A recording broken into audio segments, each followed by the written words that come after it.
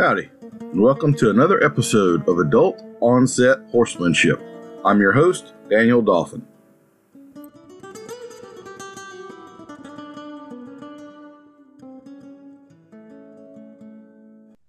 Our guest today is a well-rounded horseman. He's a traveling Colt starter and clinician. He works with horses from ranch horse versatility to mounted shooting and even to eventers and dressage. Mr. Mark Lyon, how are you doing today, sir? Oh man, I'm doing really good. Enjoying another beautiful day here in Texas. Well, I appreciate you taking a little time out of your Colt starting that you got going on this week to have a chat with us.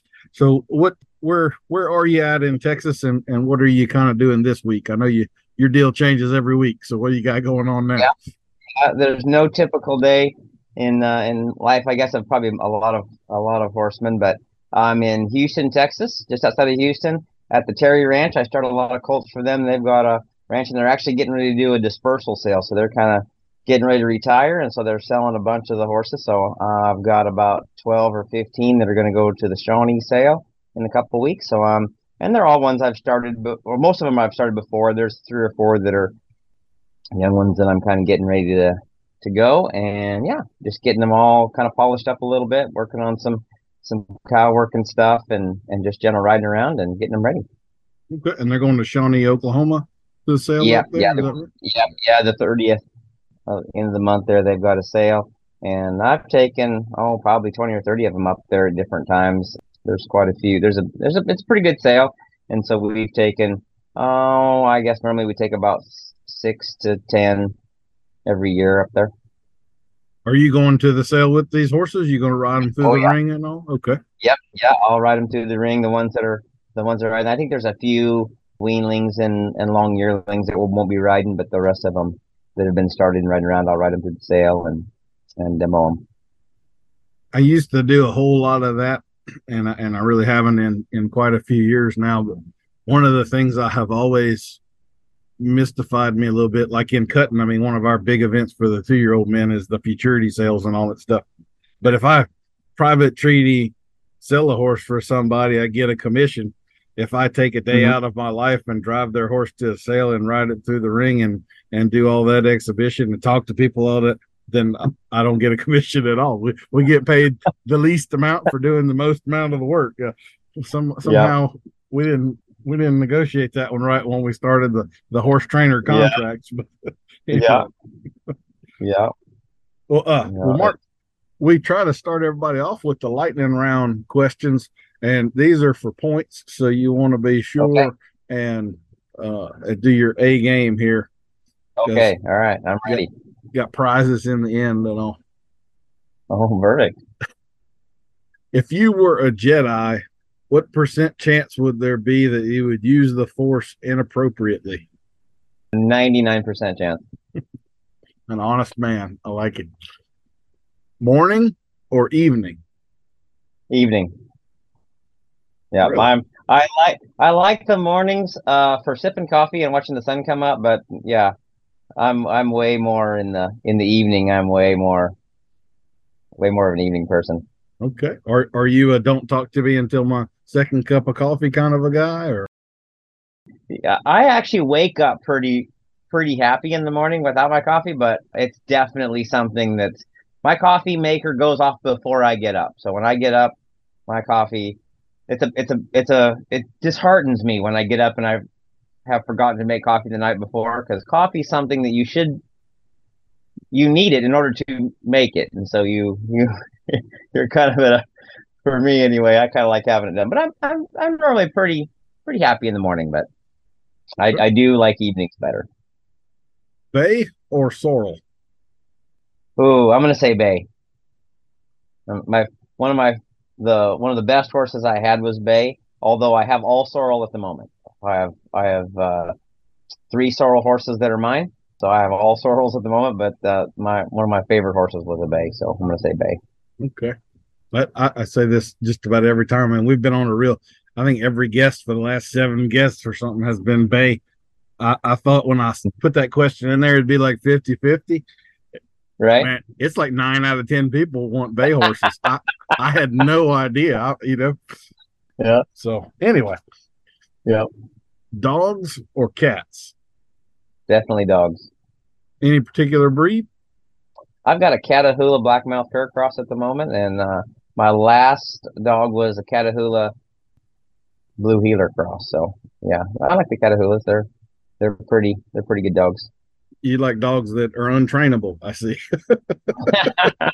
Well, a friend of mine's got a Belgian Malinois, so it's like, Oh, and we always kind of, and another buddy of mine's got a couple of border collies, and he's like, we're not sure which one's the most untrainable. It's just, it's all of them are kind of tough. I guess I like a challenge, I guess. there you go. That's the state Yeah, dog of Louisiana. I've been it around is. a pile of those Yeah, things. Yes, sir. yeah, Does pineapple belong on pizza? yes. Okay. Yeah, Are I like it. you a thick crust or a thin crust guy or what? I like a thin crust just because I didn't come to pizza for the bread. I came for the toppings, so I like a thin Oh, crust. and you are living in your horse trailer a lot of times because of life on the road. Are you a cook at all? Oh yes, yeah. The one of the biggest things I like about my trailer is it's got a pretty good sized kitchen in it, so it's got I like making bread and some rolls and stuff like that in the oven and cooking dinner in the evening. So it saves me a lot of money from eating out and a little bit healthier. So yeah, I like cooking. I'm not an evening person. I'm a morning person, but like on the road like that, I would need a black iron pot in the evening, a little fire, a little that 2 hours of cooking a heck of a meal for myself would maybe be my most favorite looked forward to part of the whole day. Yeah. If there are good essential oils, do you think it's fair to say that there must also be evil essential oils? Oh, I think 100%. Yeah. One of my most favorite oils is an evil essential oil, What is that? chloroform. Chloroform? I didn't even know that was an oil. All I right. don't think it is. It's a pretty funny. We have a couple buddies. We joke around a little bit of it. I We was, were actually talking about that, and I said, oh, "Do you think there's an evil? Is there a essential oil for quiet?" That's what it was. It was an essential oil for peace and quiet. I said, "Yeah, it's chloroform," and they thought it was pretty funny. make a mental note to have the state troopers check the back of Mark's trailer next time he's heading down the road. do, Oh, do you have a horse industry related pet peeve? oh boy, I would say I think all of us have one or the other. With me, there's a bunch of them. My pet peeve would be, I guess, there are two of my two biggest pet peeves are tying the halter knot on the halter incorrectly, tying it with an overhand knot instead of a sheet bend, and then leading the horse by the snap or by the underneath the chin by the halter. I'd say Got those him are my two. grabbed right up there. Yeah. Yeah, Tell me yeah, you're scared of your horse without telling me you're scared yes, of your yeah, horse. exactly. Yeah, exactly. Do you have a favorite beverage? Dr. Pepper. You'd get along with my wife. Whenever I first met her, I swear her blood was 90% Dr. Pepper, and now it's Yeah. Diet Dr. Pepper. But yeah, Oh yeah, I got my little cup of Dr. Pepper here. I'm ready. if you had to choose between dealing with a horse that was completely feral or very, very spoiled, which way would you go? Oh man, I would say spoiled. I'd prefer the spoiled one. Yeah, it's a tough decision, but I've had I guess I've had quite a bit of experience with both, and I found that the spoiled ones come along a little faster than the feral ones. The feral ones they're scared of you, so it takes them a little bit longer to get quiet and realize you're not gonna hurt them. And the spoiled ones, it doesn't take them very long to figure out that they shouldn't push on you and run over the top of you, and they'll give you kind of a little bit of give you some space and I'm go going to faster. ask you a side question here since you Yeah. are kind of a fellow Colt starter problem horse kind of a guy. Would hmm you say that people underestimate just how dangerous a spoiled horse could be? Oh yeah. That, Yeah, that I think it's like, yeah, it's like a dog, I mean, they think of it like like a spoiled dog, or, just like a dog that's, very friendly. I tell them there's a big difference between tame and trained. And the problem is they'll see that horse that's tame, and then it's like, yeah, he's quiet, but he's also not doing anything that he doesn't want to do. And then you ask him to do something that maybe he doesn't want to, and they will have a fit. So yeah, they can definitely, yeah, that's one of definitely the come things. apart. Some of the more dangerous horses I've dealt with have been in that spoiled. They have absolutely no fear of you whatsoever, and it seems to be vogue nowadays for people to have that thought that we want that horse to have, no fear of us whatsoever. And yeah, there might be a little bit of that that's helpful or Yeah, yeah. I tell people I don't want them afraid of me, but I want them to have a healthy respect for me. And, like I grew up, I loved my parents. My parents loved me, but there was a couple times, I can remember that I said something inappropriate, and my dad came around the corner and grabbed me by the front of the collar and said, "You'll not talk to your mother that way." And I was like, "Oh yeah," yeah," started stuttering, and yeah, I was a little bit scared right there in that moment. And like I say, you want a little healthy respect. You don't want them, you don't want them afraid, and trying to find that balance between them thinking you're just another friend and thinking that being too afraid of you is the spot that I think we're all hunting. yeah, there can be balance for sure Yeah. with something like that. Yes, sir. Would you tell us something unexpected about you? Unexpected. I've competed in couples dance, In what? couples dancing. I used to teach and competitively compete in couples dance, Western dance, like two Okay. step, cha cha, waltz. Okay. All right. I got you. What was your favorite sort of dancing to do there? West Coast swing. West Coast swing is my favorite couple dance to do. Yeah. Some asleep at the wheel and that sort of stuff out there? Yeah, West Coast swing is a little bit different than like the East Coast and jitterbug style, but it's a pretty fun. It's pretty advanced. It's tough for the it's tough for the girls to follow. It's a little bit more technically quick dance, but yeah, it's a lot of fun. There's a lot of stuff you can do with it, and that's probably my favorite. But yeah, two step, double two, waltz, cha cha, any of that stuff is pretty fun. I enjoy.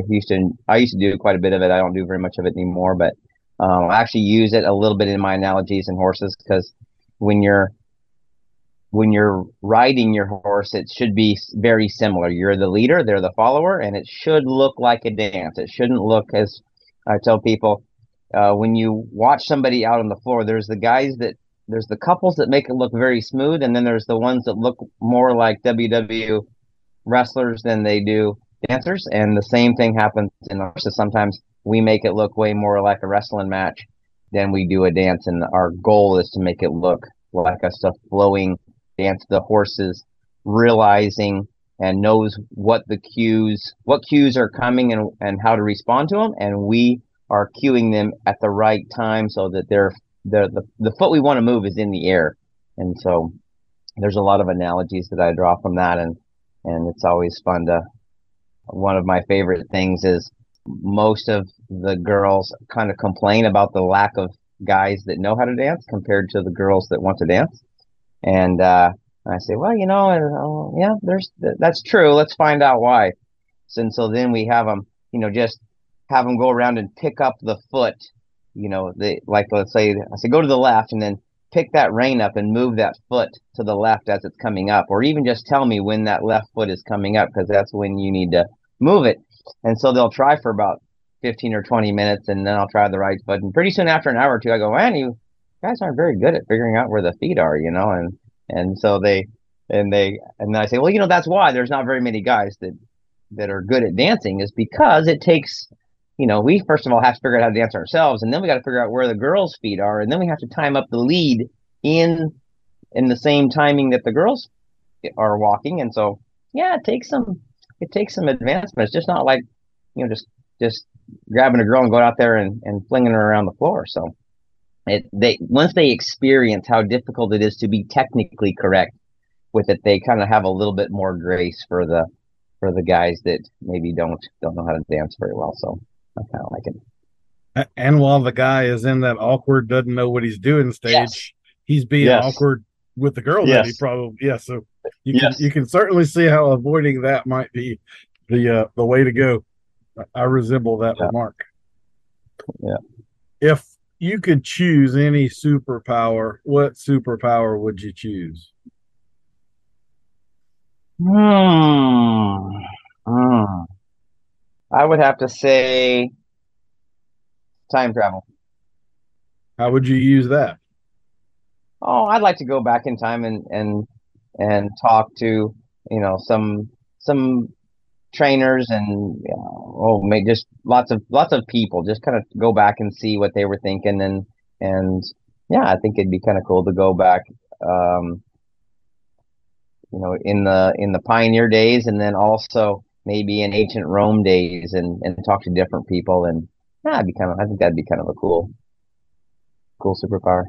What about young Mark? Like we all have that horse or Mhm. five in our past that we're thinking, man, I really didn't do that horse right. If I knew then what I Yeah. know now, would you go right some of those wrongs or Oh yeah, definitely be nice to be able to go back and tell your younger self, hey, dummy, don't do that. This is yeah.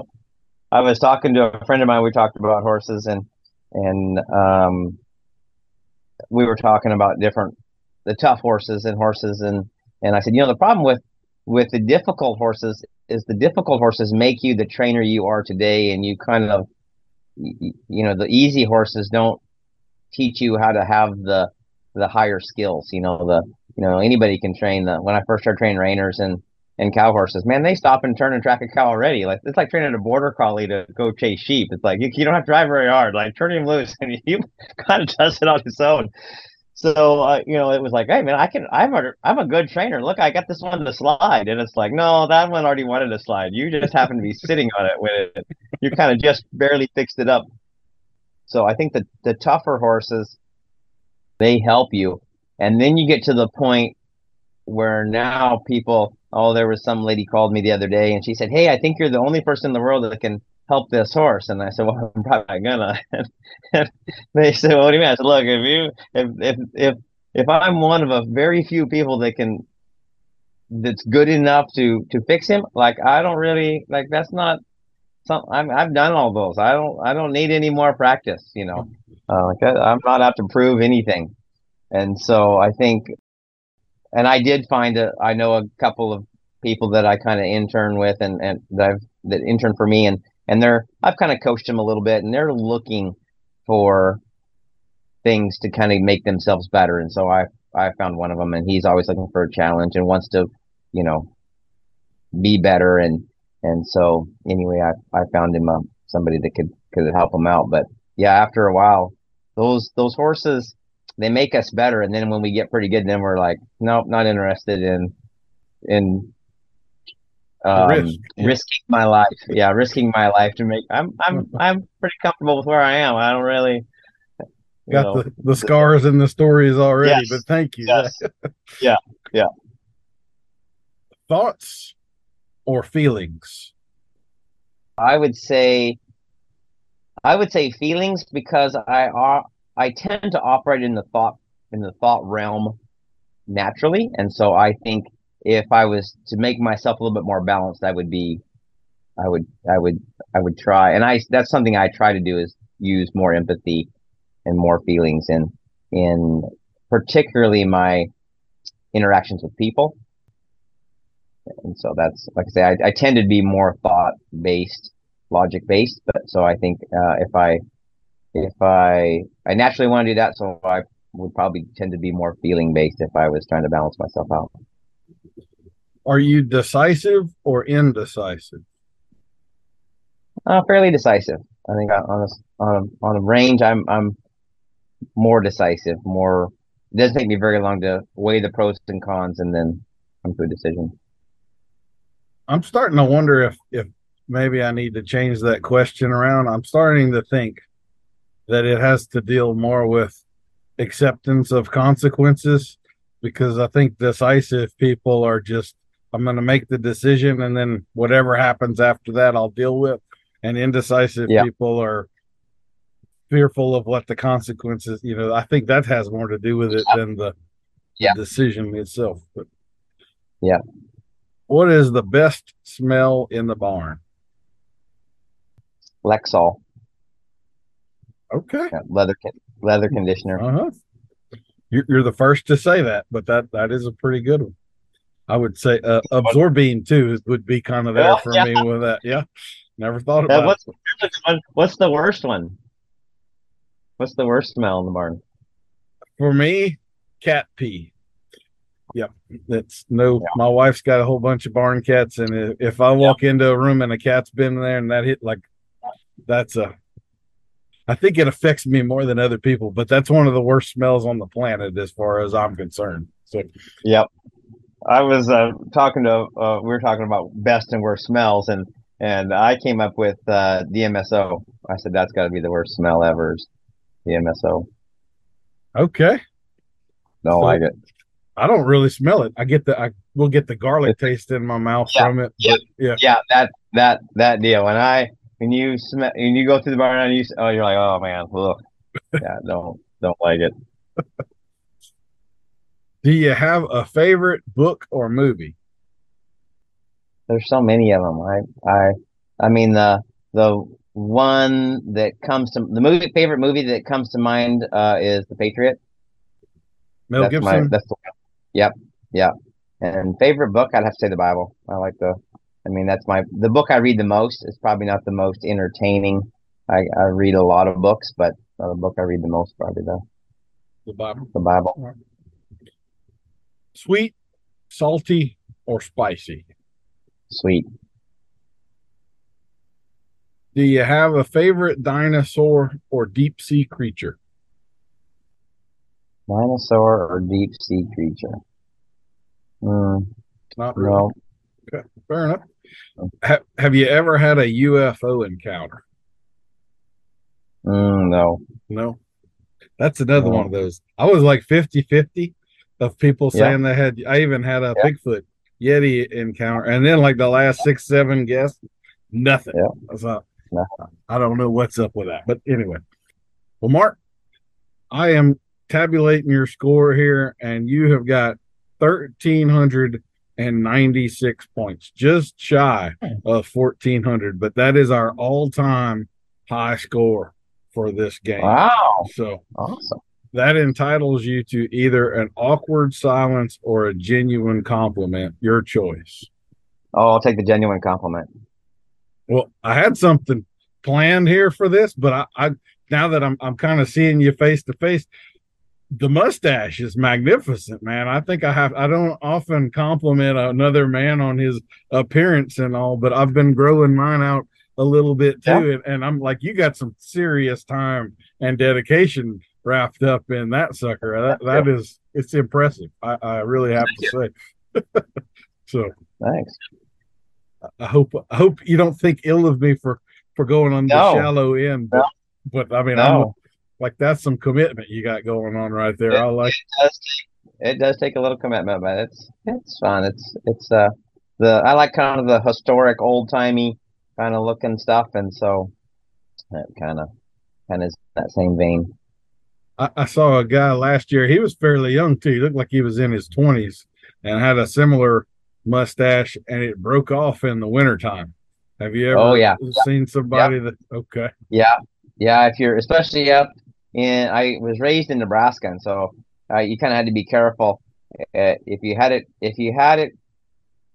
it like waxed up and it got a lot of moisture in it and then froze when it would run something would run into it and it would break that it would break right there at that ice and it would shear the hair off. Yep. okay. I wasn't Yeah. sure if that was a joke post or something, but you've No, given no, that credence now. yeah, Oh man, yeah. That's got to be heartbreaking when you're like, man, that's 8 months worth of mustache that just, and now I got to Yeah, cut the other side on purpose. Huh? yeah, yeah. I've never had it break very close. I've had it break more out on the tip, the where it gets thinner. The normally at the thicker part, it'll hang in there and it's hard to break. But the ends, if they're got a lot, you'll be breathing, or you'll have a lot of that condensation from your breath condensate on there and make a little bit of an icicle on the end, and then it'll break off. And I've had the ends break off before in the Okay. cold weather. What kind of mustache wax do you like? You have a hard preference there, or not Yeah, really? I like yeah, I like Clubman's mustache wax is what I generally use. Got a couple other brands that I like that aren't water soluble. So if I know it's going to be wet when I go to Louisiana and Florida and Alabama, and if I'm going to be down there, the moisture will wreck. The Clubman's is water soluble, so it'll just come apart. So So I've that's the got only some. one. Yeah. That's the only one I can find around here without like ordering Yeah, off of the internet. And I haven't liked yeah, it, but that's probably yeah. why I didn't know that about it. So if I were in Oh yeah, because yeah. it It's just, water soluble, so you can wash it out in the shower or whatever. The other ones, a lot of times you'll have to warm them up because there's like you can make your own too with beeswax and petroleum jelly, and the percentage more petroleum jelly is a little bit softer and not as stiff, and then the more wax, of course, the more stiff it is. But you'll normally have to warm those up in hot water and get them pretty hot, and then kind of stick it in there, and then as it cools off, you'll form it. But they won't wash out. They're really good for muggy climates, but it also it's also hard to get off in the. I have been, I don't have mine done here, but you can see it's maybe an inch out Yeah, past the sides or yeah, so. But it's definitely to the length where if I don't have wax in it, I can't hardly eat because it'll want, you'll get it sucked in. So yeah, I've been yeah, tempted to cut her back here. But anyway, learn something new. I'll try a genuine wax before I go to snipping her down to where I had it yeah, before. But, well, down to the real questions. Would you kind of give yeah. us a 30,000 foot view of what Mark Lyon horsemanship is all about? What's your place in the industry and what it is that you do? I like just using my skills and talents to help other people improve their relationship with their horse. And I would say it's probably a little bit more helping the person at the moment. It used to be way more. I helped work on the horses way more than I did the people. And it's starting as I get a little older and longer in the tooth and creaks and crackles when you get out of bed in the morning. I've started working with the people a little bit more than the horses. But yeah, just kind of helping each relationship, see if I can help it be a little better, help them to understand where the horse is coming from, and help the horse understand where the person's coming from, and get a little bit better relationship together. So yeah, that's kind of the overall goal. Okay. Would you tell us a little bit about your start into this deal and kind of how the progression of where you began to where you are now? Yeah, so I grew up in Nebraska and grew up in town, so I always kind of enjoyed horses, and I think most young men want to be a cowboy when they're growing up. We just never had the facility or money to have a horse, to have horses and board them and stuff like that. So just never did that. And then made some friends with some guys that had some ranches and had horses, and so I started going out to their place and riding some of their horses, and then I kind of liked it and had a little bit of natural ability, I guess. So started just working, getting a little bit better. When I first, I guess when you first start out, of course you want to get better and you're willing to take advice from anybody that's better than you, and even if they're only slightly better than you. And so I got a lot of information when I was first starting that was not very probably the best information to get, and so as I got a little better and started working on it, then I finally ran into a few people that they were pretty good. They were pretty good horsemen, and of course they would when I was growing up, I was homeschooled, and so my parents, one thing I really like about my upbringing was my parents taught me how to think. They said, they were like, "Hey, does that make sense? Does that make sense?" And so when I started working with horses, I would go, I mean, you're telling me this, but it doesn't make sense to me. And so I would question it a little bit, and I didn't really didn't know why. And then like I say, got to learning from some people that actually what they said made a lot of logical sense to me. And so I was like, oh man, this is better. And of course the results. I tell people, if you can do a lot of things with horses and you can be wrong and it'll still work. Just because it doesn't work, I mean, just because it works doesn't mean it's the best. I mean, till somebody was like, "Well, it works," and I said, "Yeah, so does spur stops on horses." I mean, the Western pleasure industry has been using spur stops on horses, and it doesn't. I mean, you tell anybody that owns a horse, "Hey, we're gonna poke the horse with a spur, and he should stop." Like, yeah, that's probably not the most conducive to a working relationship, but it does work in certain situations, and so yeah, I started learning from guys that had a lot of just common sense with horses, and so learned a little bit from them. And then I just started really really trying to get better and better with them, and yeah, eventually got where people were paying me to ride their horses, and eventually it kind of grew into a full-time business, and yeah, So, led me on the dream. so would you say that like on your personal horses, these three sorrels that you're hauling right now, are you more of like a bridle horse sort of a guy? What's your approach on? I know you do a lot of things professionally there, but on the this one's Yep. mine and I can do whatever I want with it. What's your approach there? Yeah, I like the vaquero traditional hackamore kind of stuff, bridle horse method. I kind of like that. It's something that appeals to me, and so on my personal horses, that's what I that's what I kind of go for. I tell people the for me the bridle horse, getting the horse straight up in the bridle is kind of like getting the master's degree from college, and every horse I get isn't gonna make that. Like some of them just aren't smart enough. Maybe I just don't have enough time. Maybe they're just not athletic enough. So, it's kind of like I think every parent's dream is to get their kid to get a master's degree from college, but some of us just aren't gonna. That's not gonna be in the cards. So we kind of go with whatever we can do to kind of get that horse to the best we can. And so every horse I get, I try to do a little bit better job than I did on the last one, and just take him as far as I can with my skills. And it's been fun to watch my training progress. The first few horses I did, I was pretty proud of them. And then by the time I sold them, I was like, man, I want to get rid of this thing because it reminds me of all the mistakes I made. I can do a better job on the next one. And so somebody else was, that was, to me, it wasn't the best horse I had ridden anymore. It was, I had made some mistakes that were going to take, maybe we could never train out of them. And somebody else's, that was the best horse they'd ever ridden. And they were like, man, horse is amazing. And I was like, yeah, yeah, he's okay.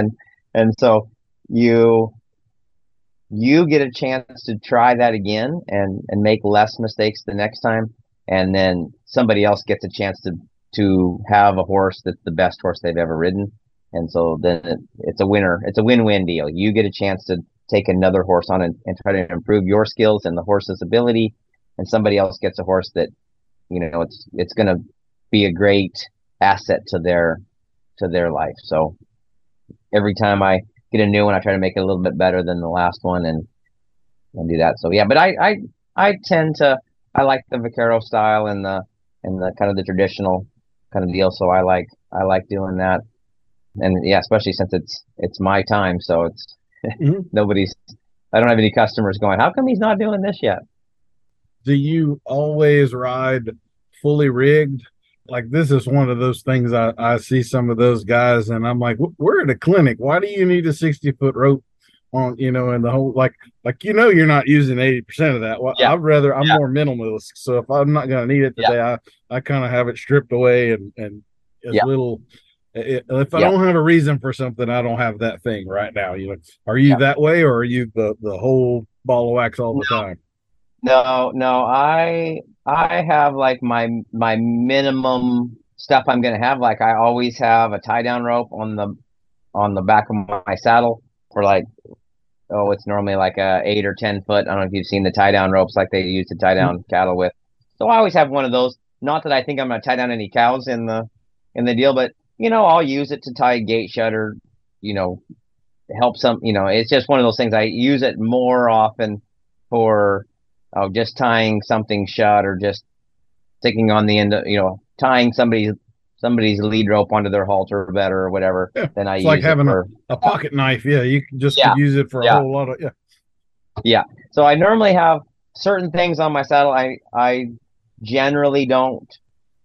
I'm not packing 60 foot of rope on my saddle at a clinic, and I normally am not wearing leggings. I mean, if I'm think I'm gonna rope or something, or if I'll have my chinks or chaps or whatever on. But at a clinic, I normally don't, particularly since it's a lot. Normally, it's fairly warm, and it's like, do I really need to have all that stuff on? So yeah, I kind of I like to be traditional as is comfortable, as is practical. Maybe that's the good deal. So yeah, I try to be practical with it. I am in the South, but yeah, I'm chinks 95% of the time, and maybe like December and January and February about the only time chaps might get pulled out for me. Or I guess if I had a string of clinics up north where it'd be colder, but let's be as aired out as we could be for the most Yeah. part. Do you So have some thoughts for us on groundwork? So I know you and I have had some private conversations about some of the big box clinicians and some of the things that they kind of go on, and I'm a little of the feeling that we've got a whole lot of people that have wound up using groundwork rituals as an excuse not to ride their horse because I've got to yeah. do all of this and I got 30 minutes of that and I don't have enough time today or whatever. So I know you're starting lots of horses Yeah. and you're starting them off of a horse sometimes and that groundwork may look a little different. So what does that world look like to you? So for me, the illustration that I use, I tell people, look, there's lots of things, and I do some liberty too, which is almost all groundwork. I mean, it's like liberty steps, like you're going to be on the ground and the horse is going to be free. So I tell people, figure out where you want to be in that deal. I tell people, I was joking with some guys, and I like to use analogies because it can help people understand maybe a little bit better where they're situated at. And I told somebody, I said, how important do you think a pre-flight check is to a pilot?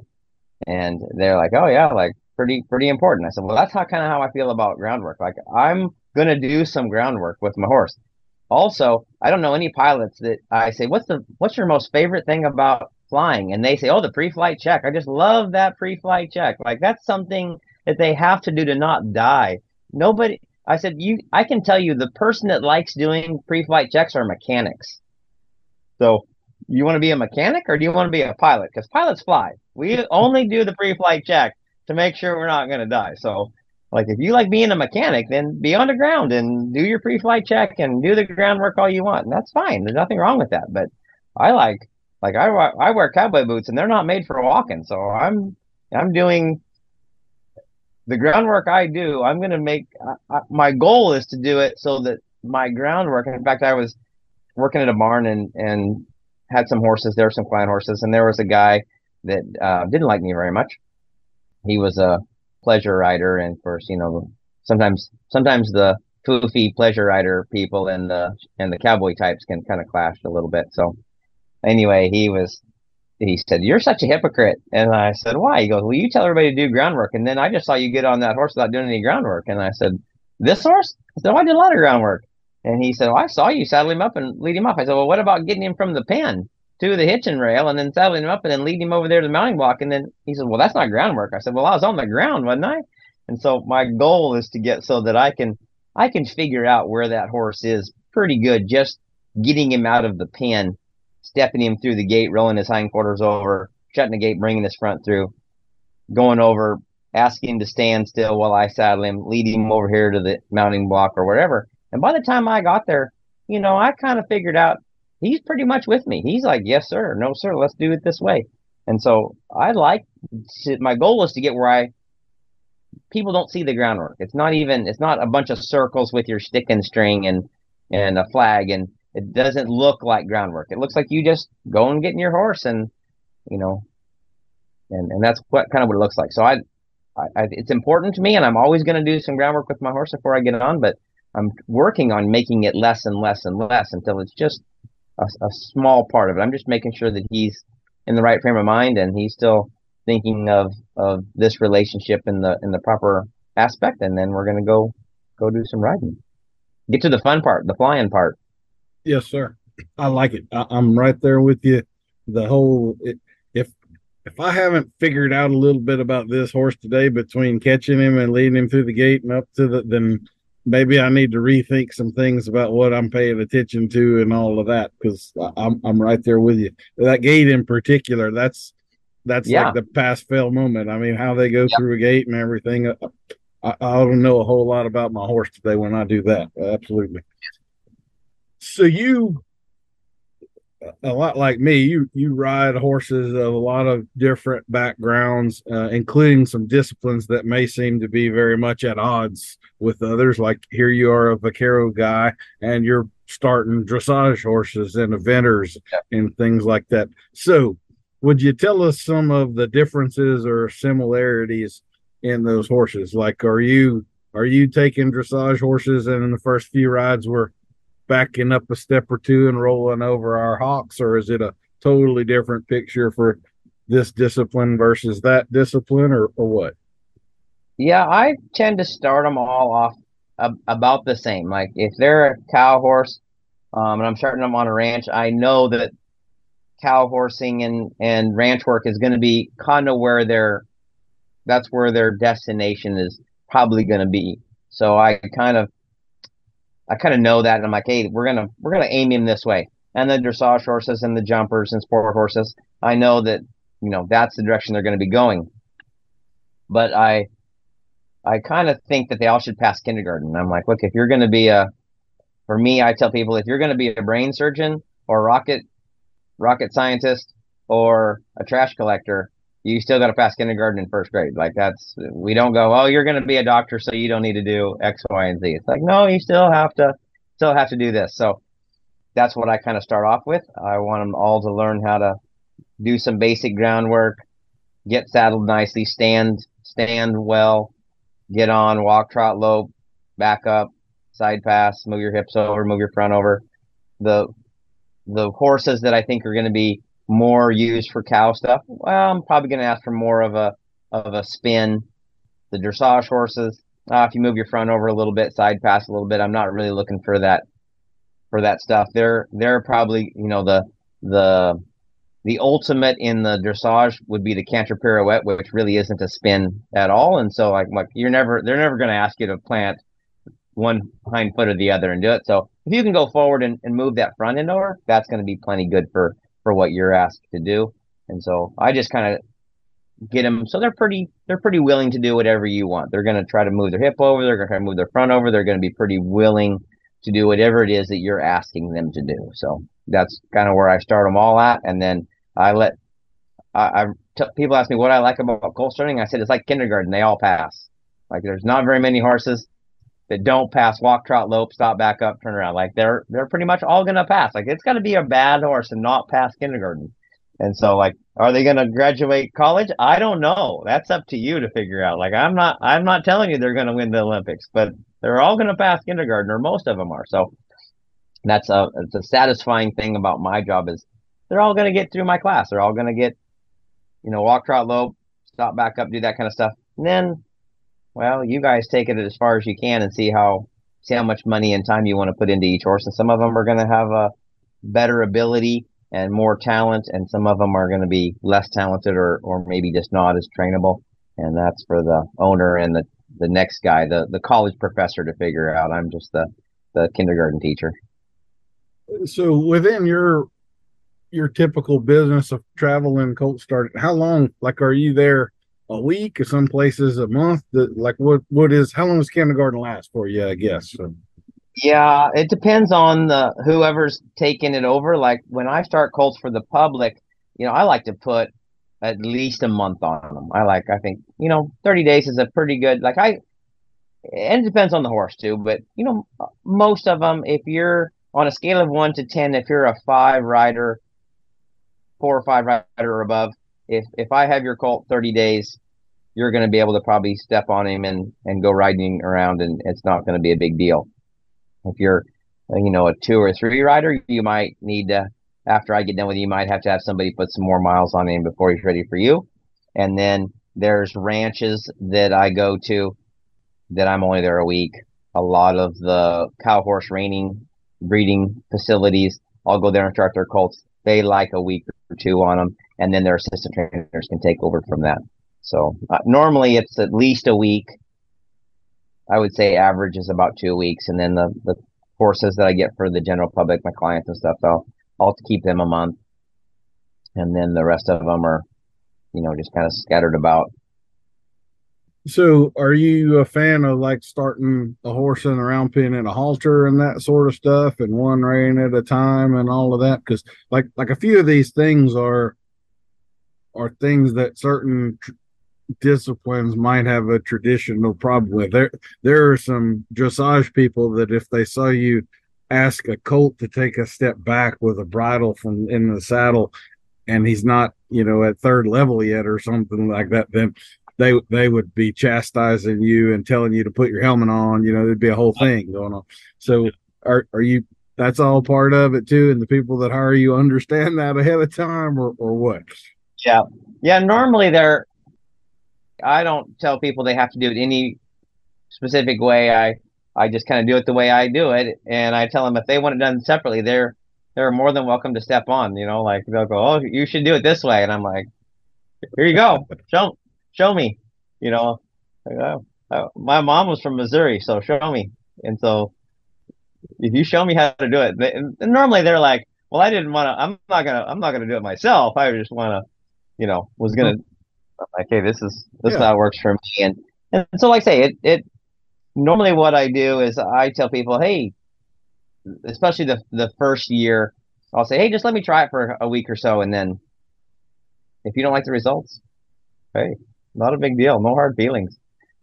But normally, they'll watch it for a week, and they're like, I can't believe you're riding out. The second week I'm riding outside in the arena or through the trails, and especially for the warm blood, and the English types, that's not something that they think it's going to be a month of groundwork before somebody, before you even climb on. And so when you're, the end of the week, you're out riding them around through the trails or in the big arena or whatever, and it's going well. They're like, okay, well, I guess, it works. And so they figure out, either they're gonna like the results or they're not. And if they don't like the results, then they probably shouldn't have me riding their horses. And if they do, then hey, go do your deal, and we'll take over after that. Yeah.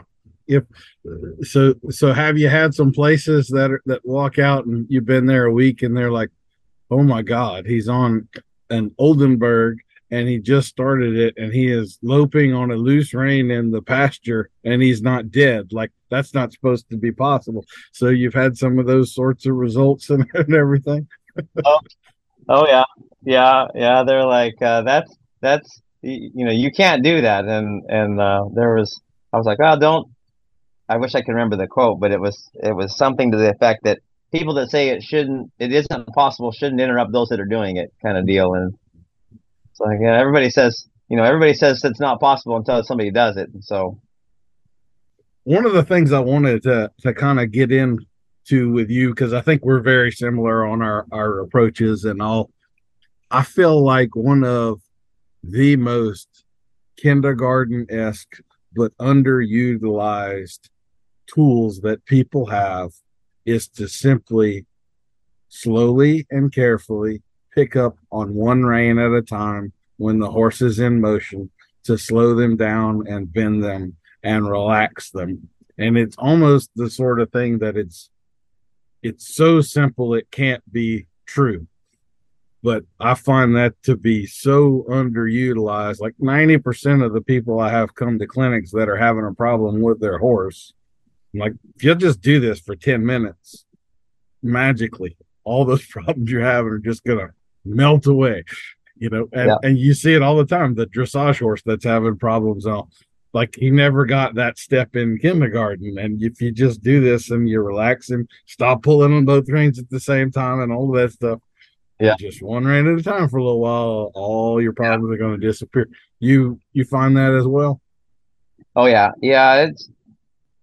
I think what happens is we kind of trap them a little bit with our reins and our legs, and then all of a sudden they're, fighting their head and they're slinging their body around because they can't figure out where to be. And yeah, it's a problem. I see it quite a bit, and yeah, it's tough. I think that's something that when I was first starting, one of the guys I learned from was Buck Brannaman, and then I went to Ray a little bit and a few other guys. There's a bunch of guys that are the same, that are very similar. Learned from Tom and Bill and that kind of stuff. And they were talking about that one rein, and anyway, I went to a lot of colt starting clinics and stuff, and he'd always start them off in one rein, and of course, Ray sometimes would take the halter off and let it go around there with nothing. But they would do one rein, and so anyway, I started when I start my colts, I start them in a halter and one rein, and just the lead rope, and just bend them around one way or the other.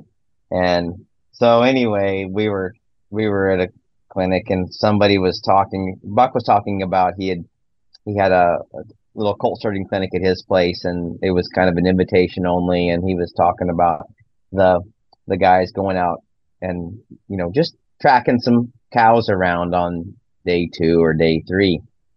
And somebody said, in just a halter and lead rope?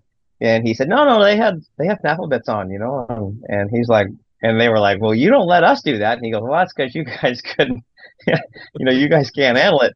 And they were like, what do you mean? He goes, well, these guys, when I tell them don't pick up on both reins, well, first of all, I don't have to tell them that. And second of all, if I needed to tell them that, they could do it. They could not. I said, you guys, he said, you guys, if I tell you don't pick up on both reins, it's not that you're trying to not listen to me. It's that your body has been picking up on both reins for so long. The muscle memory's there. You can't not do it. Like, you're going to pick up on the reins. Your body's just going to automatically do it.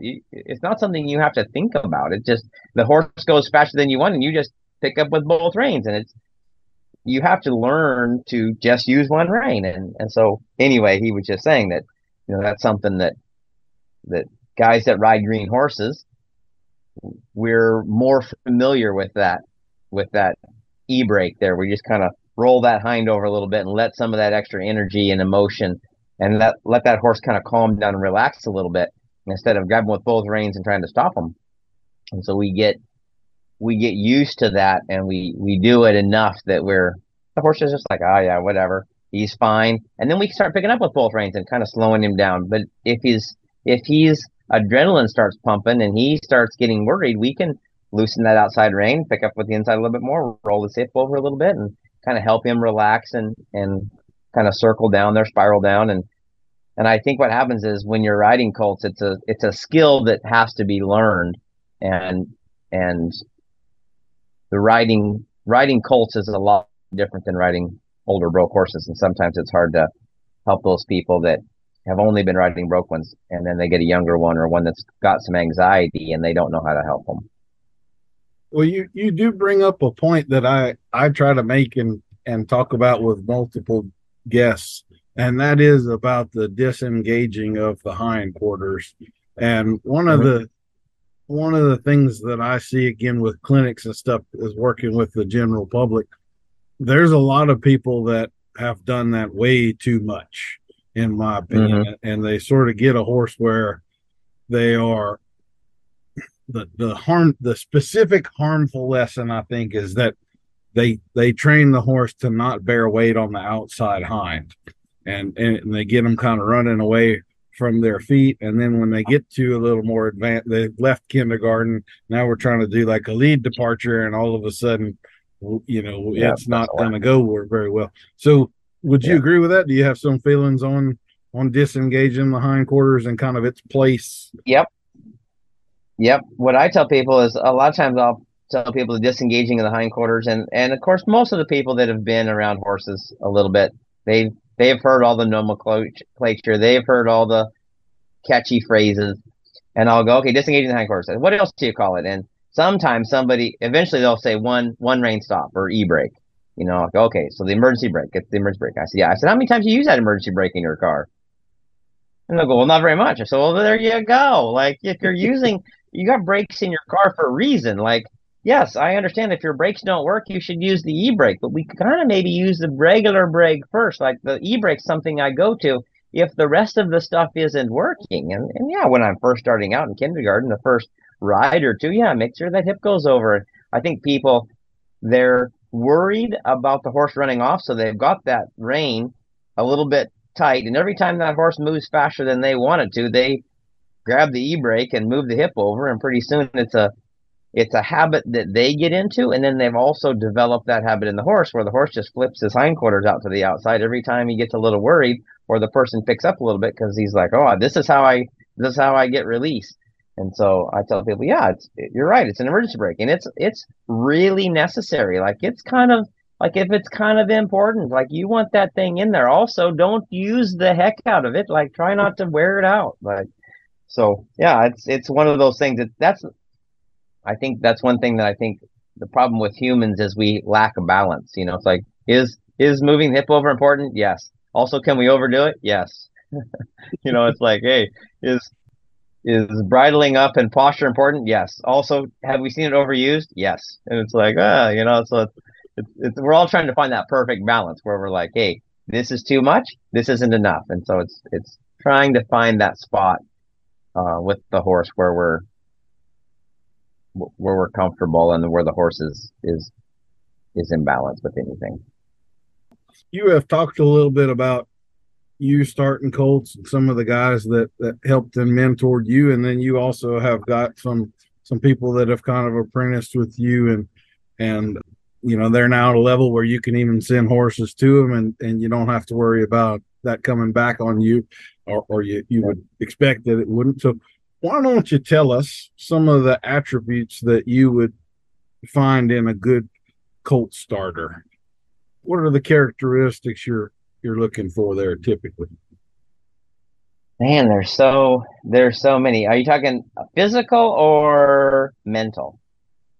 I would say probably more mental, but I mean physical. I guess Yeah, that jumps in there too. That's yeah. you got to So have a maybe we little break. durability Yeah, because yeah, yeah. Let's break it up. So the physical ones, they got to be kind of sticky. They got to be, they can't be falling off all the time. So they got to have a little bit of,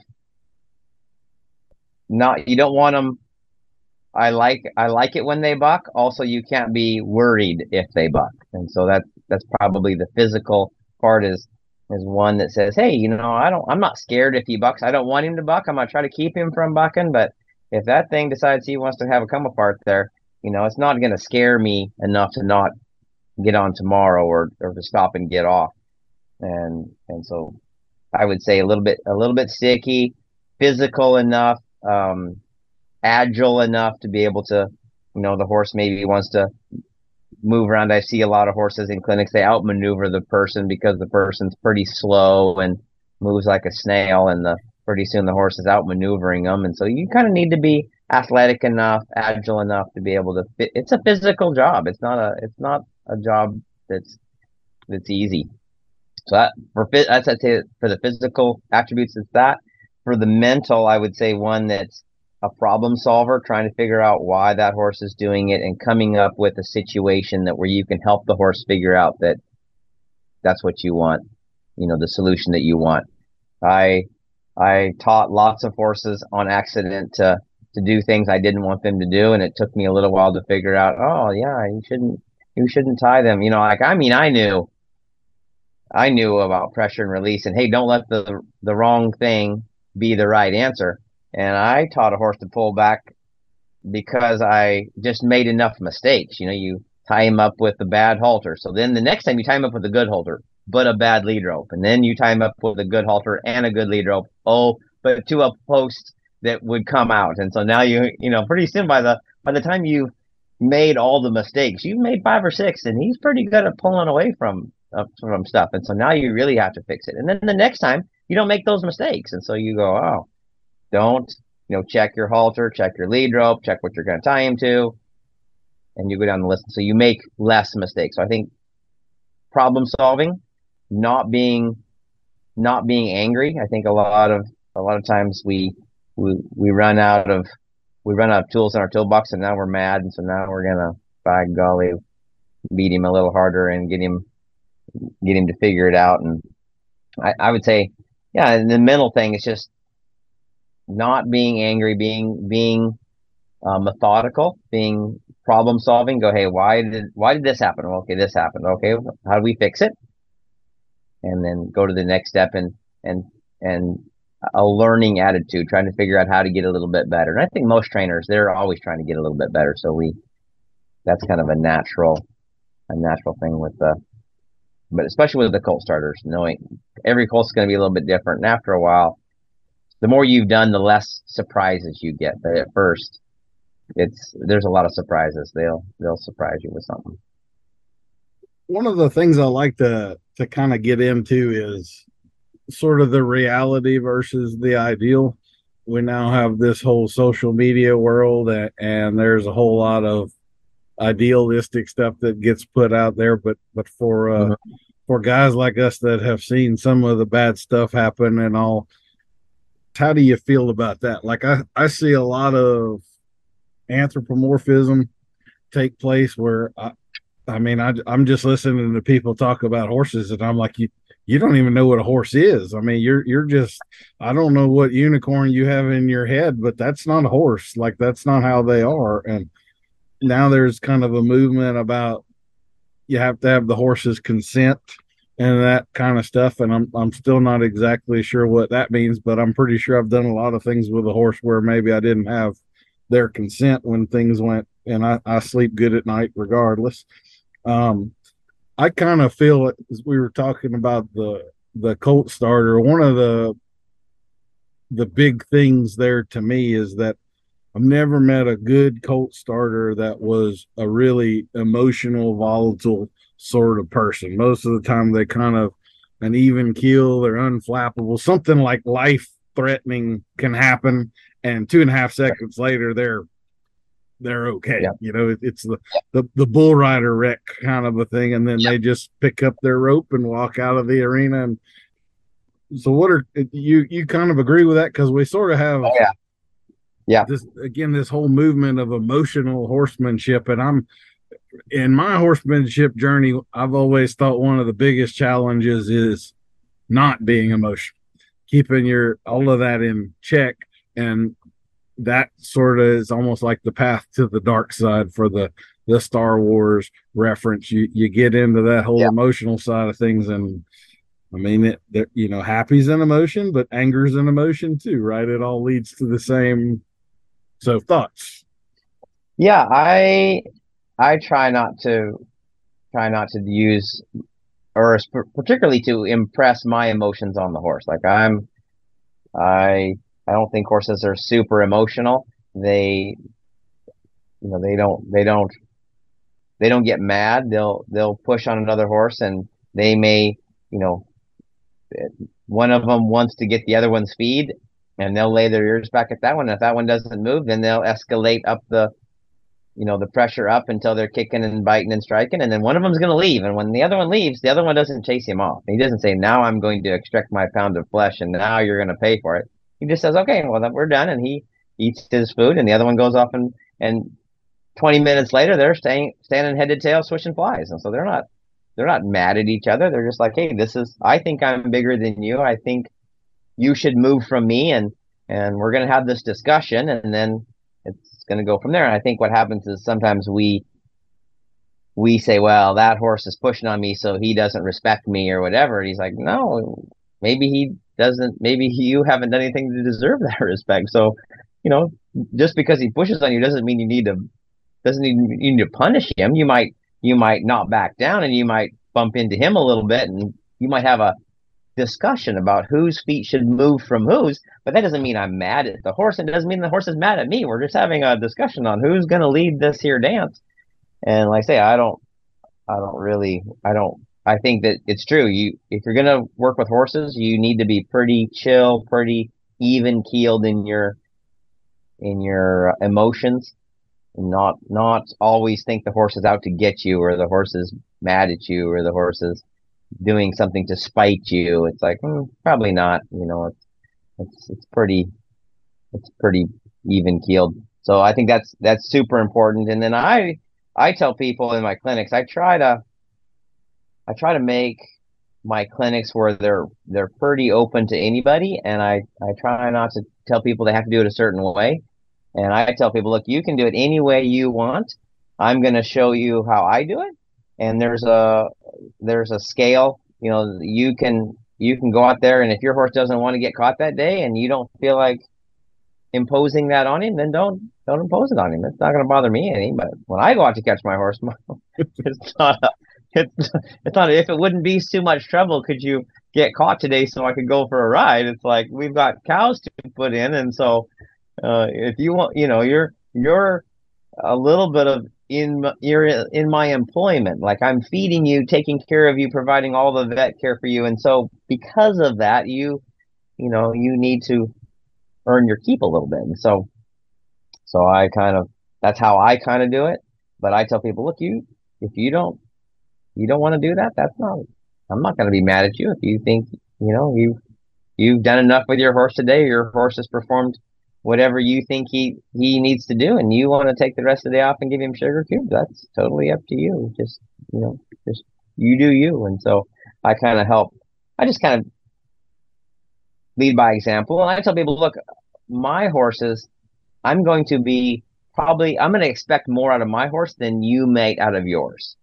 And I'm not going to tell you that you should expect more or should expect less. I'm going to tell you where I expect my horses to be, and then you can decide how you want your kids to operate. I tell people, and I'm showing my age a little bit. When you try to use references, a lot of times the younger kids, they don't get it.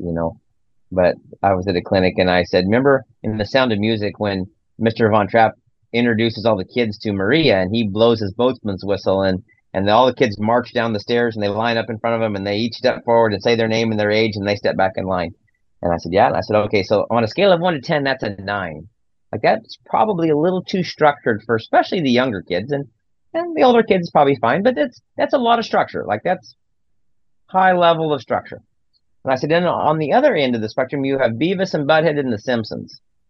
And I don't care where your kids operate. They can operate on either end of that spectrum or somewhere in the middle. And I'm going to tell you, for me, my horses are going to operate on a scale of 1 to 10 around a 7. And that's where I'm happy with them.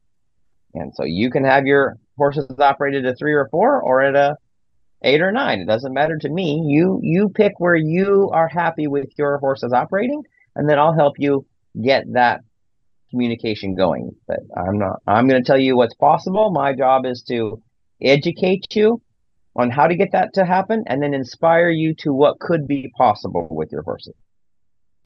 Would you say on that scale, like you're perfectly consistent from start? So I'm thinking more of this in a linear timeline. So, yep. So I'll give you the counter example here. Like I tend to be more strict with a horse that I'm new with. And then as they're on the road and we don't have any problems, then I might relax about certain things here and there. Because I know if I have a problem, I can pretty easily get them back here. Would you say that's fair, or are you a little more consistent than that, or what? No, I would say I tell people, look, when you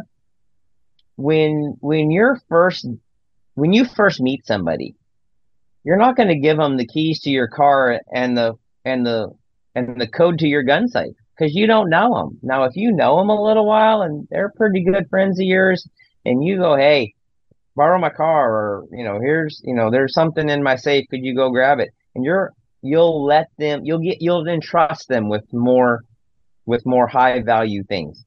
You're not going to do that with somebody you just met. So, and then at the same time, you meet some person, and then after you know them a while, you go, I don't think that guy's very trustworthy. I don't think that person. Well, you're not gonna. Hey, want to borrow your car? Mine's in the shop. And so the same thing with a horse. I'm gonna start off going, hey, look, I'm going to treat you well. I'm going to treat you civilly. I'm not gonna make you jump through hoops, but there's some common decency things that we need to, some rules we need to establish. And then as the horse goes along, I'm going to say, well, I don't think if I gave you a little freedom, I don't think you'd use that against me. I don't think you'd try to hurt me if I gave you a little bit more freedom. And then there's horses that you're like, I think if I gave you a little more freedom, you'd try to kick my head. So, or paw at me or kick me in the belt buckle. So then I'm not going to do as, I'm going to say, you need to follow the rules. This other one, well, I'll give you a little bit more freedom. And so I go on a horse by horse basis, but I totally agree with you. I'm going to have my minimum expectations, and then depending on how the horse behaves and responds, I'm going to say, I don't think you try to use the skills that I give you or the freedoms that I give you against me. So I'm going to let you have more freedom. So I'll even tell on myself here a little bit. I know this is the kind of thing that would absolutely curl some people's hair, but like my finished horses, I would even allow them to graze in a bridle or to like riding down the trail if they get a little nip here and there, as long as they didn't really leave me. I'm okay with that because I feel like in the course of a 12-hour day, it's reasonable for them to put a little something in their stomach here and there. And I know if I pick up on the reins, they're going to be right there in the middle Yeah. with me. Yeah. So that's one of those things. And I know there are people that would just drive them absolutely crazy. But I also know the way a horse's digestive system is supposed to work. And if I leave it empty for 12 hours, that's not going to be conducive to my horse being problem free down the road. So one thing you mentioned a minute ago, I would like to get into with you was bucking, because again, I've definitely heard some people and even a couple of highly experienced people that I think are using this more as a marketing thing, but sort of that divergence from reality. There are definitely people that feel like if a colt ever bucks, you failed. You failed the colt and you skip some steps or something like that. And I kind of just feel like it's not that big of a deal. Some of them are going to buck, some of them aren't.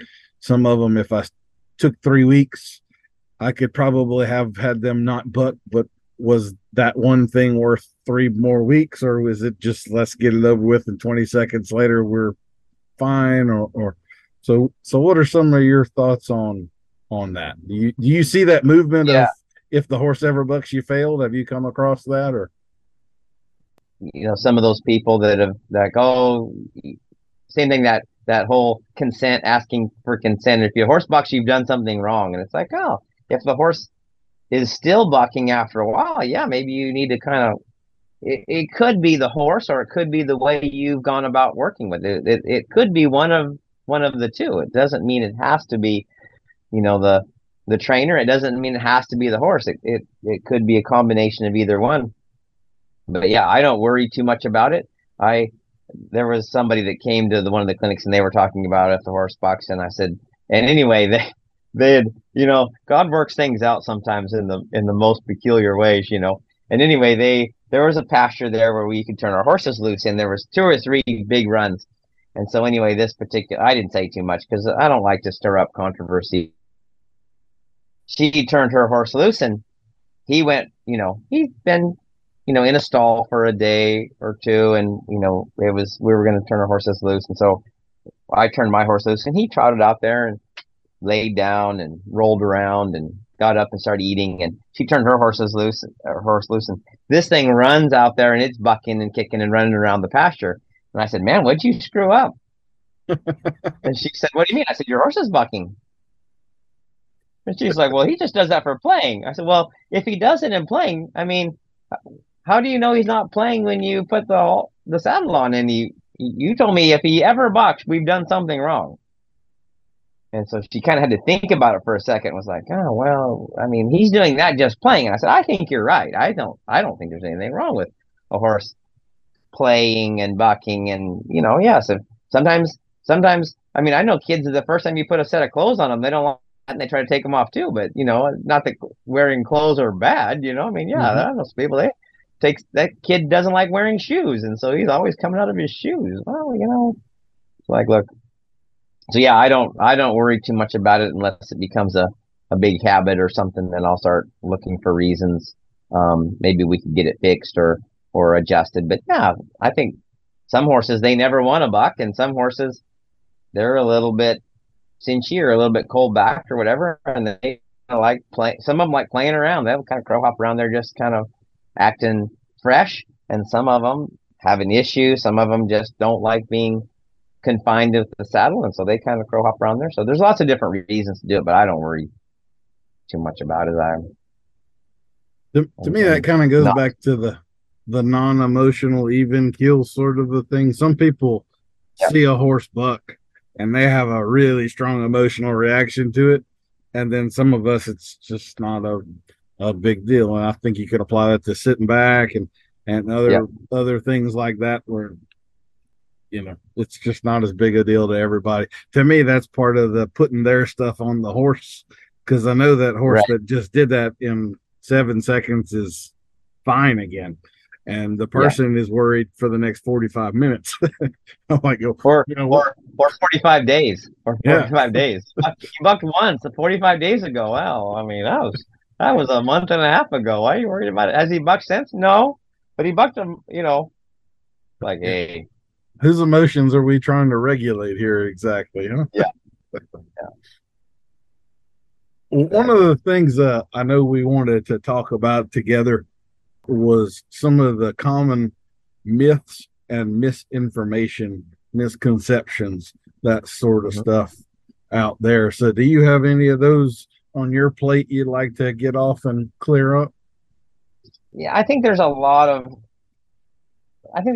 different, and they're all rooted in truth. They've all got a little bit of truth somewhere in them, and it's just we've kind of. I just was working on a video for my YouTube channel, and I entitled it "Never and Always." And anyway, a friend of mine he put on there, "Rules are for the strict adherence of fools and children, and the careful consideration of thoughtful people." And I thought that was really good, and I was like, there we have to, you know. Anyway, there was the one I've heard about. People will say never and always, and I go, yeah, those aren't really very true. And the one of them I bring up is everybody's heard never walk behind a horse, and we go, well, yeah, most of the time. And I'm like, yes, if you don't know very much about horses, or if you're a child, they, yeah, never. Why? Because they make one mistake and it can really hurt them or kill them. Like that's a mistake you don't want to have happen. And then yeah, when you get a little older and you've been around horses a little while, you can kind of tell. You know the signals when that horse says, "I don't trust you and I don't want you behind me." You can see that from a ways away, and you go, "Yeah, don't walk behind that horse." And then the other horse, he's like perfectly chill, and you can rub him all over, and well, you can walk right around behind that one, no problem. And so there's a lot of, that one. There's, never wrap the rope around your hand. I was doing a clinic a few weeks ago, and I wrapped the rope around my hand once, and a couple people were aghast at that, and they said, "You should never do that." And I said, "Never?" And they said, "Never." I said, "Well, when I'm roping, I have 7 coils. I have 7 wraps around one hand that I'm going to rope a steer with. That's like not broke to lead. That's okay." But I couldn't wrap the lead rope around my hand once with a half-inch soft rope. And they kind of thought about it for a second. And I was like, look, I mean, I understand, but there's a particular way you should do it. And then there's ways you shouldn't. And so I kind I of do think, that. I see that one too, and I do. I have coils in my hand all the time. I don't do the folded up thing, and so I yeah, tell people that's what I do. I hold it like this, and if I have a problem, if you just point your hand at the horse that's running away from you, he's just gonna pull all those coils right off, yeah, and you're gonna be fine. And so right. it's really not it's not that big of a deal, but uh, that's a Yeah, good one. I think there's a lot of stuff that sometimes I think there's there's two reasons it happens. One of them is we've just tried to make it where we try not to get kids and idiots hurt, and so that we just say don't do X, Y, or Z. And then the other one is, some clinician will be trying to make money, and so he'll come up with a, hey, if I can just say don't do this or don't do that, and I'm like, oh, come on now, that's not that's maybe taking it a bit too far. So I think there's two reasons why it happens, and sometimes we're just trying not to get those that don't have enough experience or education hurt, and then the other one is some snake oil salesman's trying to make money and and selling people a bill of goods. But yeah, those are the few of them I see. Well, one of the things I like to talk about too with fellow Colt starters that have done this is some of the differences that you might see in various breeds. So most horse trainers kind of find a niche, and if you're like you had said earlier, a reining horse trainer, your perspective of what starting a colt is probably pretty different than you and I's perspective, who've seen a lot of other type. Because kind of like you were mentioning, those horses are kind of born pretty much broke and ready to go, and your biggest job is not to mess them up. And then there are other horses that really require more thought and experience and so forth. The opportunity to not mess them up is a lot narrower. So Right. with some of the different breeds and stuff, what are like some of your favorites and some of the different characteristics and things you think of when you think of starting those breeds? I guess the big divide would be the English type horses versus the Western type horses, but there's some overlap there and also. Yep. Yeah, I tell people I heard it when I went overseas. I go to Europe and Africa a little bit to do some clinics, and over there they have a saying. It says horses for courses, and basically it's if you're going to go jumping, use a jumping horse. If you're going to go packing, use a packing horse, and so anyway, it's the same thing. I think all the horse breeds were bred for to have specific characteristics. And the one you want to use to cross the Arabian desert may not be the one you want to go chase cows down with or rope whatever or go show jumping with. And so, there's lots of different vehicles.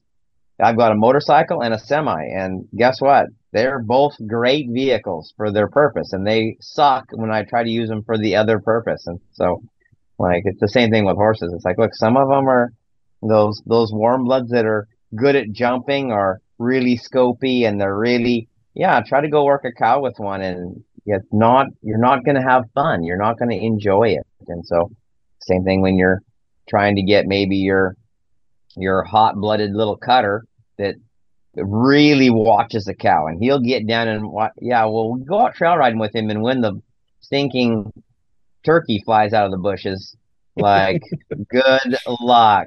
Like, he'll roll back through himself far enough that you will be, you'll be trying to look for something to grab onto. So,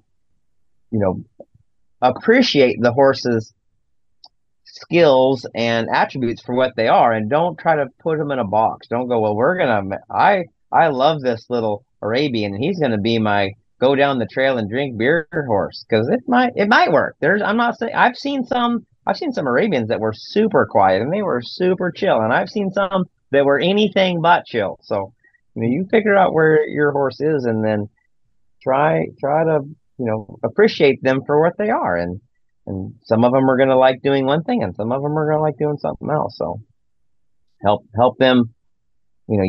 It's a relationship, and that involves you and the horse. And the thing I like about being a horse trainer is I get to appreciate both of them. Like, I really appreciate those horses that can get down and cut and work a cow and spin. And man, I love it. That's like, you're like driving a little sports car. I mean, you can go like, hey, let's go play. And then I like the big, kind of dopey looking, relaxing, quiet, half draft, whatever, that just goes down the trail. I'm like, hey, man, this is going to be great for some person that just wants to go down the trail and have a good time or whatever. And so I realize the attributes of both, and then I get to go, hey, this one's going to be good at X or going to be good at Y. and I appreciate both of them for what they bring to the table, and I also don't try to make one into something he's not. Do you do very many restarts? So I'm glad you phrased it like that. I tell people you can't restart one. It's Right. like you can say I'm going to retrain it. It's like, hey, it's a little bit like, hey, once, like, well, it's like, hey, I'm a new virgin. No, you're not. No, no, you're not. Like it. No, there was the you got started, and we can retrain some things, and we can readjust how the horse maybe responds to stuff, but that stuff's in there, and we're gonna work around it. But it's not like we can push the alternate control delete button on the horse and get the Men in Black little light blaster and go, hey, we're gonna erase all your memory and we're gonna go do it. No, like you can call it whatever you want, but so I do a lot of horses that maybe got into some trouble before, they didn't get along with a previous owner or trainer, and so they're kind of getting re-educated. So I do a fair amount of that, but not as much now. A lot more before. Now I don't do as much of it, but I still do a little bit. I try to tell people, hey, if the more trainers he's been through and not been successful, the less likely I am to be able to fix it. Like, if he's been through some 3 or 4 people, unless they all three of them really were very poor, there's not a good chance that I'm going to be able to.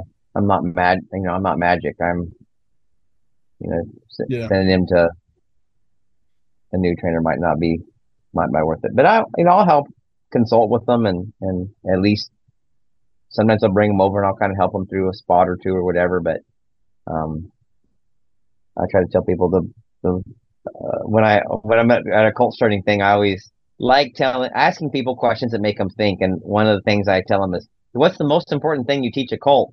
And of course, they'll come up with a bunch of things, and I go, "That's a really good answer, but it's not the one I'm looking for." Oh, that's a really good answer. And then at the end, I go, "The answer is nothing wrong.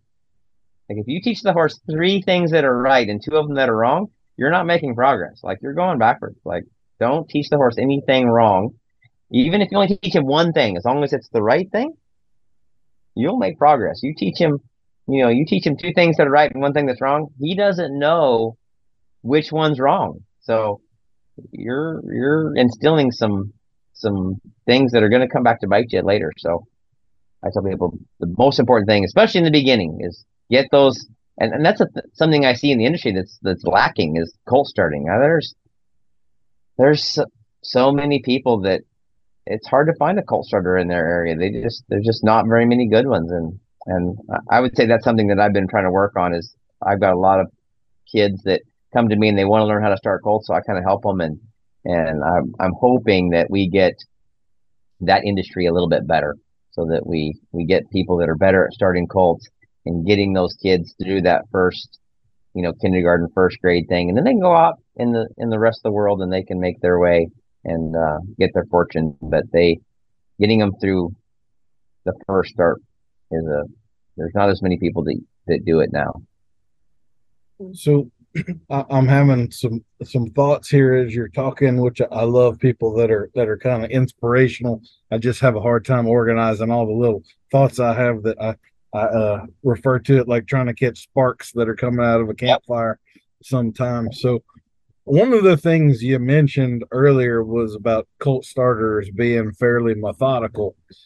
I don't know about you, but I get bored really, really easy. And so I probably have never started 2 horses the same. I do kind of, jump around a little bit, but I think I have a good enough understanding of the map that we're not going to Yep. get lost or confused here.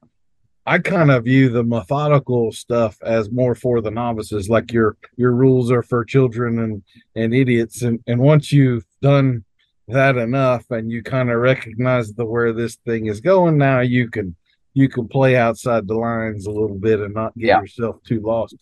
So one of the sayings that a guy said to me early on in my career, I was starting this colt that was the sort of colt that you knew he was going to be a good kid's horse one day. He just was Nothing, Yep. nothing bothered Laid him back. real easy. Yeah. And I'm doing all of this desensitizing stuff with him, going through my little process. And the guy's watching me for a while, and he goes, "Why are you doing all of that?" And I was like, "Well, it's on my list." He says, "If you're driving an 18 wheeler and you're not pulling a heavy load, you could skip some gears." And that Yep. has always stuck with me. That he's absolutely right. That this is not necessarily a good time investment, and this horse might need to spend way more than that on this next one. But Yep. this horse isn't bothered by all that stuff. I can skip a few of Yep. those things. Not Yep. that you want the holes in the foundation at some point, right? But uh, Yeah, sometimes if you wave the plastic bag around him a little bit in your checklist, and that's the thing I hate about the recipe. It's like, oh, you got to flap the stick 27 times on both sides of him, and it's like, look, if you can wave a plastic bag up there and rub him on the back and underneath the belly, and he's like, yeah, I'm fine with that. Like, you can do it if you want to, but it's not going to make. He's already told you he's fine with it. Like, it's definitely necessary if he says, I think that's going to kill me and I'd like to kick your kneecap off. Yes, then probably helping him understand that that's going to be okay is something that's worthwhile and probably necessary. But if he's just like, yeah, yeah, he's had blankets on him and kids climbing all over him and whatever, he's like, I'm fine. Then you don't need to do all that. You don't need to do all that stuff. You can skip a step or two and go, hey, how about the blanket? How about the saddle? this is something I kind of like to go into with all of the guys that I talk to that have been in this business. I should say ladies too. I'm not trying to be, but they've been in the business long enough, decades, to Hmm. see things changing through the years. And you talked about this a little bit with the reining horses. And honestly, I'm not sure if we talked about that before the conversation, the official podcast started or not, but it's a little bit of a pet peeve of mine too. We have improved horses through breeding a lot in the last 30 years, 40 years. But like you, I am concerned that the lack of tough horses is taking away some of the skills of the next generation because they've only ridden these reining horses that are born to stop and turn around, or the Patrick King had talked about some of the Lusitanos that are born doing canter pirouettes and that kind of stuff. It's just so ingrained in their genetics that you don't really have to be skilled to get them Yeah. to do it. And I really think that that's one of those things I fear is and I don't mean this in the amateur horse population. I'm talking about the professionals here. Right. That we've got some kids. I've certainly seen this. Some of these kids where they think this is a tough horse. I need a little help, and you go see the horse, and you're like, yeah, this is this is not a Yeah. tough horse. I have good Not tough. news for you. We're going to be Yeah. fine here. Uh, so have you run across some of that? Do you have similar fears or? Yeah. I, so my background are a lot, I've done a lot of the Mustang stuff. And so I see kind of like I see where you're coming from, but a lot of the kids came up through that Mustang thing. And so a lot of the kids the, that I get for internings have done the Mustang thing. And so, you know, Mhm. go get one that's not very you know that's been bred for natural selection, which means not trainable and tough. And so, Yeah, those are, yeah, those are tend to be, yeah, a little bit tougher. So you're right. I think making the ones that are trainable and super easy, they tend to make us soft. They're not, we're like, hey, this one's pretty easy. And so I do think that it's helped the industry getting horses that are more trainable, but also, we don't, our skills haven't maybe kept up with it. And also it makes us a little lazy. Like, if a horse, we have to work for more than a week on something, we're like, oh, this one's not going to make it. We should just quit. And it's like, you only spent a week on it. Like, try working a little harder at it. Just because it didn't come easy doesn't mean that horse is not gonna not going to be the something that can work. So yeah, Yeah, I, I have. I, I do. I have seen that where the horses they'll give up too easy on a horse. It's like, man, try putting a little work into it, a little elbow grease. I had a pretty good friend of mine that sent me some videos of her horse she had sent to a trainer. He was a reining horse guy, and he told her after riding that horse 2 weeks that she needed to put it down because he couldn't get it to slide more than about 3 or 4 feet, and it wasn't turning around real smooth yet. And I mean, she sent me the videos, and I'm watching him like he's kind of a green kid, and that's all right. But like this horse isn't remotely doing the kind of stuff that I'm. It takes an awful lot before me to Yeah, make that kind of a yeah, recommendation. So, right. Yeah. um, one of the things you brought up there, I'm really glad that you did because I really haven't thought about this in that way. But the Mustang stuff, I have not participated in it myself because I have some objections to some of the stuff that the BLM does, and I don't want to be a part of their marketing Yeah. program. In fact, I'll tell you, I don't even know if they still have this on their website, but I had gone on there and I did the math and all myself and did a little digging into the deal. Would you like to guess what we spend on the Mustangs per head for their lifetime? Oh, I mean, it's got to be in the hundreds of thousands of dollars. I mean, it's got to be, yeah, I would say 10,000 or better, So 20,000 per it head. so we budget 50,000, and then in true government style, we overspend by about 50%. So a horse Yeah, that never sees a vet, never has his hoof trimmed, never eats anything but hay and water, or is out on a range, we somehow managed to spend $75,000. And the average age of them is 8, not yeah, 28, not yeah, 18, 8. eight, yeah, And so when I got to looking into that stuff, I can't, I would love to do it. I think it would be fun, but I just cannot bring myself to be a yeah, part of it. But like you just said, I do like the fact that like we got a lot of these young kids that are doing that, and Mustangs are legit. You're not going to bypass some of the tough stuff and get out of there nice and easy. You're going to yeah. have to stand forth, and they're probably going to try to kill you a time or two in the process. So And I like that. especially for the younger trainers, they're free. Like, hey, where else? I mean, I tell people, look, like I agree that politics behind the some of the stuff the BLM does, and yeah, we could go on. Yeah, there's way more than We could get both of ourselves in a lot of trouble talking about that very long. But anyway, um, I tell the kids, hey, look, it's a free competition. Like, you don't have to pay for the horse. You don't have to pay to enter. Like, all you got to put is the work into it, and then you sell the horse to somebody else, and then they get to take it. And I said, hey, look, if you want to talk about free advertising and getting some education and experience, hey, this is the deal. So just that's what I tell them. I say, hey, go try one. If you're looking for advertising and experience, that's a good avenue to go to, especially for those kids that can't afford to go buy a prospect and train it for a year. And yeah, those are 3-month deals. Train it for for three sure. months and sell it. Yeah. Yeah, especially you don't have a full barn. You got five Right. hours a day to sit here and play with Yep. this thing because that's kind of what that's Exactly. going to take. Yeah. Yeah. Um, Yeah. well, why don't you talk with us a little bit about one of the areas we are a little different?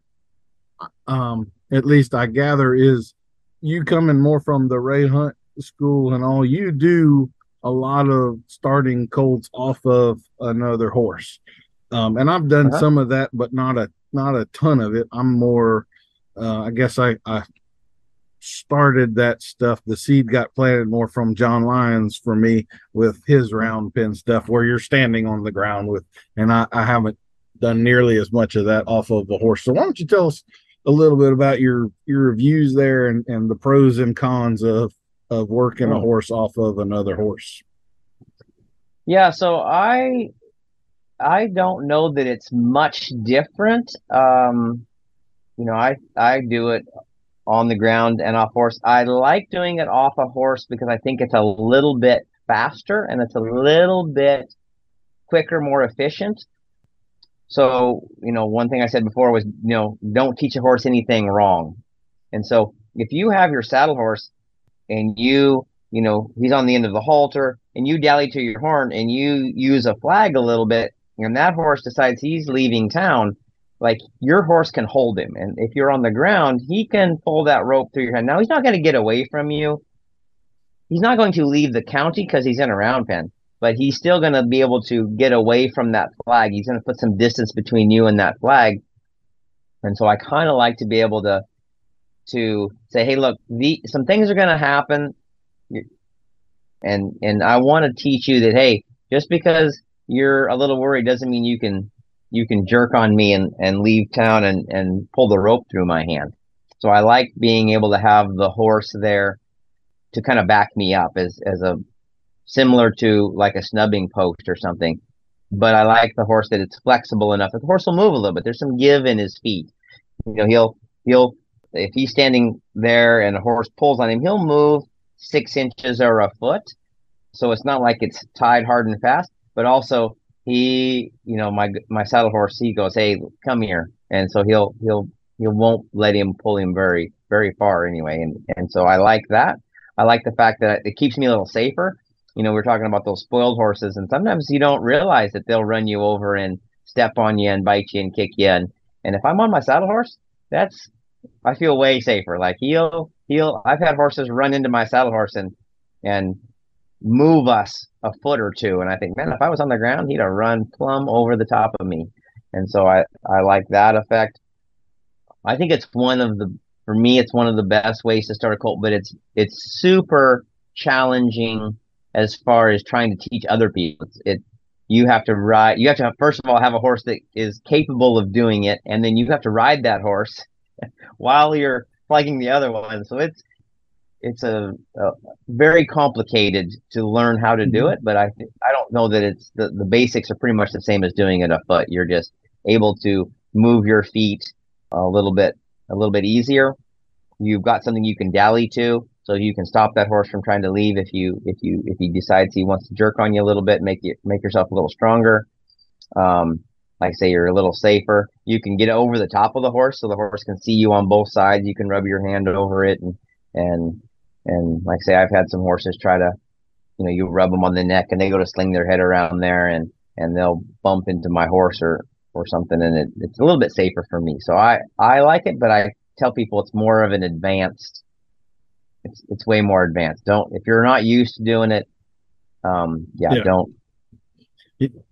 don't try it for the first time. That is sort of how I feel about it too. Like if you do not want to be learning to dally and have a horse on the end of the line at the same time. There are pieces there you need to have already mastered, or there's going to be chaos going on. And all three of you will end up in the wreck. Yes, sir. One of the things I have found, it's really, really good for the horse you're using as well. Like I've had a couple horses that were immature, and sometimes you have that horse you've ridden them pretty good while, but they just really they're the one that needs a job or something like that. And once you've ponied a few horses off of them and all, they kind of figure that deal out and they start working with you. Like I say, that horse challenges them and pulls them around a little, and they go, hey, I know how this is going to go. We're not going to, and they get like a little pride of work, and then they're with you and all that. And man, you can just see them blossom, and it's like they go from a boy to a man on you there in a couple of weeks of working other horses.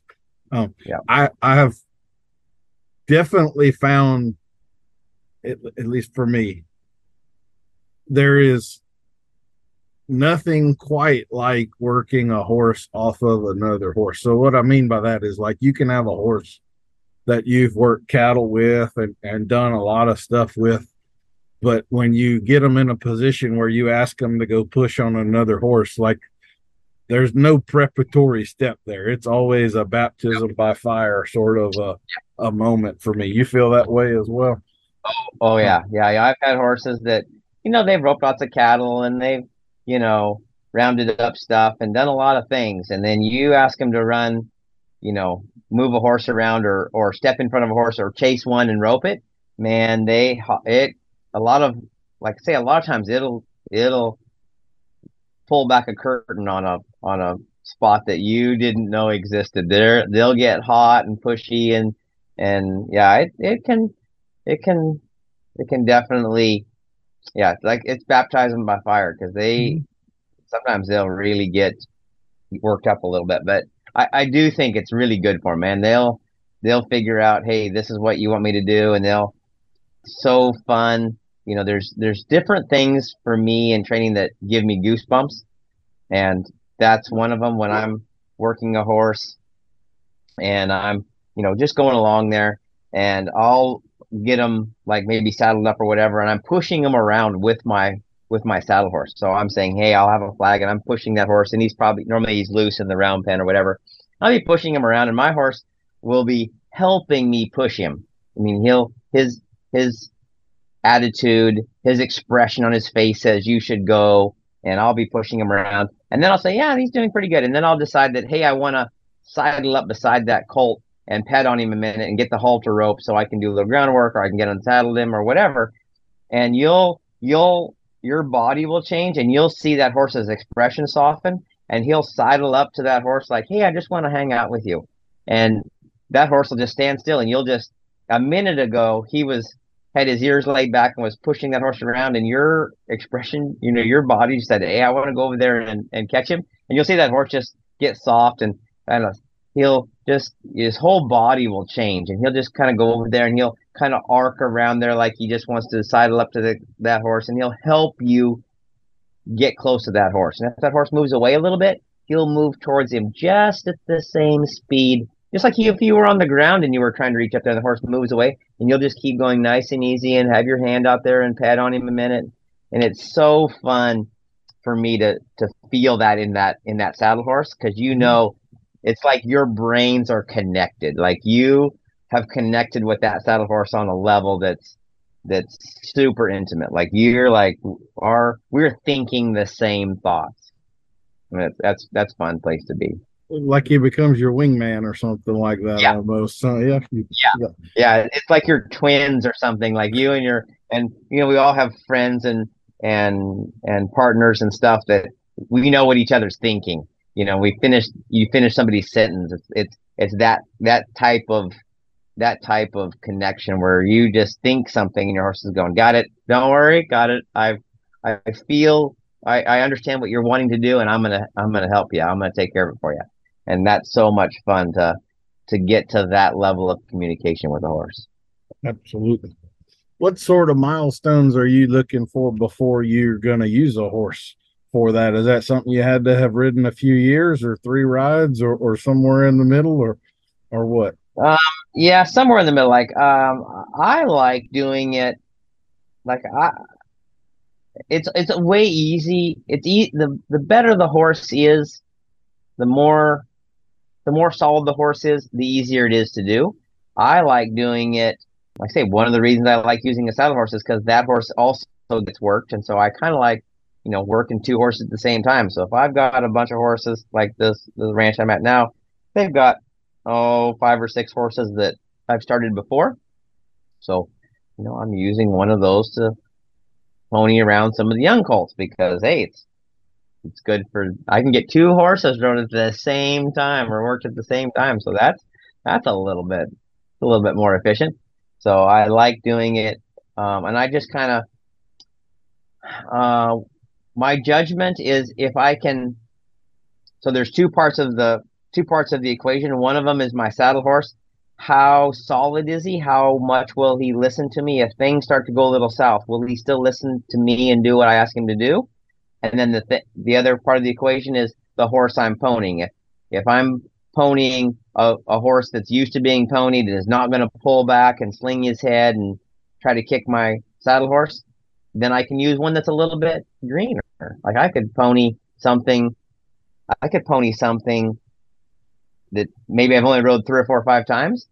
And if I pony my good saddle horse, that won't be a problem at all. My horse will just lead. I could pony him, not have to dally.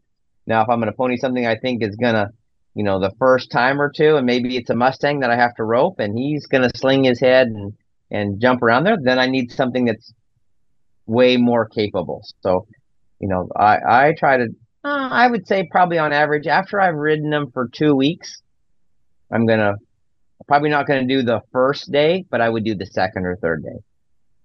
That's fair enough.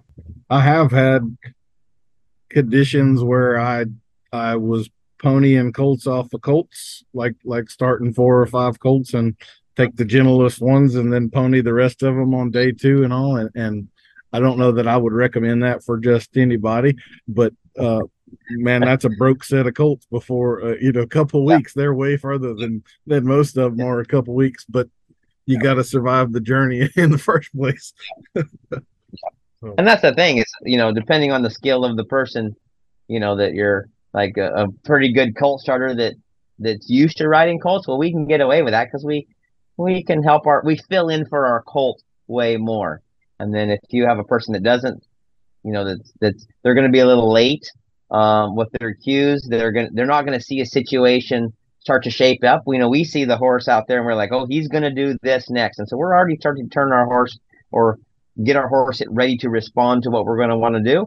The other person, they don't even know that's coming. Like the horse does it, they're like, oh, I didn't know he was going to do that, and I was like, yeah, I saw that about 3 seconds ago. And so the more familiar you are with reading the horse, the easier it is for you to use a horse that's not quite as solid or not quite as advanced. I don't want to be contrary or like trying to disagree with you. It's just a little, it's my perspective, I guess, of what Yeah, I've seen. But yeah, I certainly like that there are some really good Colt starting hands that, there was a time period where every clinician had a Colt starting video. And I agree with you. We kind of seem to be a decade beyond that or something now. But I'm trying to figure out how to say this without being condescending because I don't mean to be. But like as I have done more and more clinics, I'm watching people have problems with broke horses, not colts. And so I guess my estimation of like I would here's what I'm trying to say. I don't think 90 maybe 95% of people belong on a 30-day colt. I may be a little exaggerated on that, but I've seen way too many people have trouble with way broker than a 30-day colt. And you may have done I've done some colt starting clinics. I haven't done a ton of them, and so maybe I'm not as comfortable watching Gentiles as Baxter Black would have called it get bumped around there a little bit.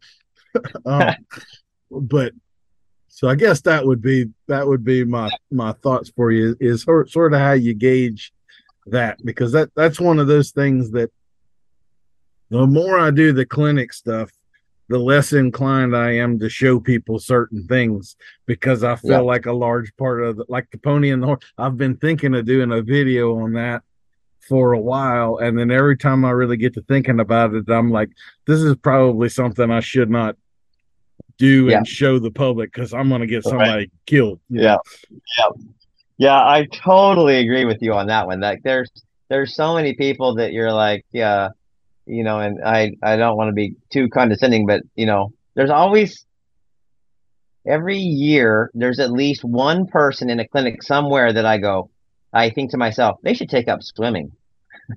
you know, they should, they should, they should, they should take up something besides horses because they're close to getting in trouble.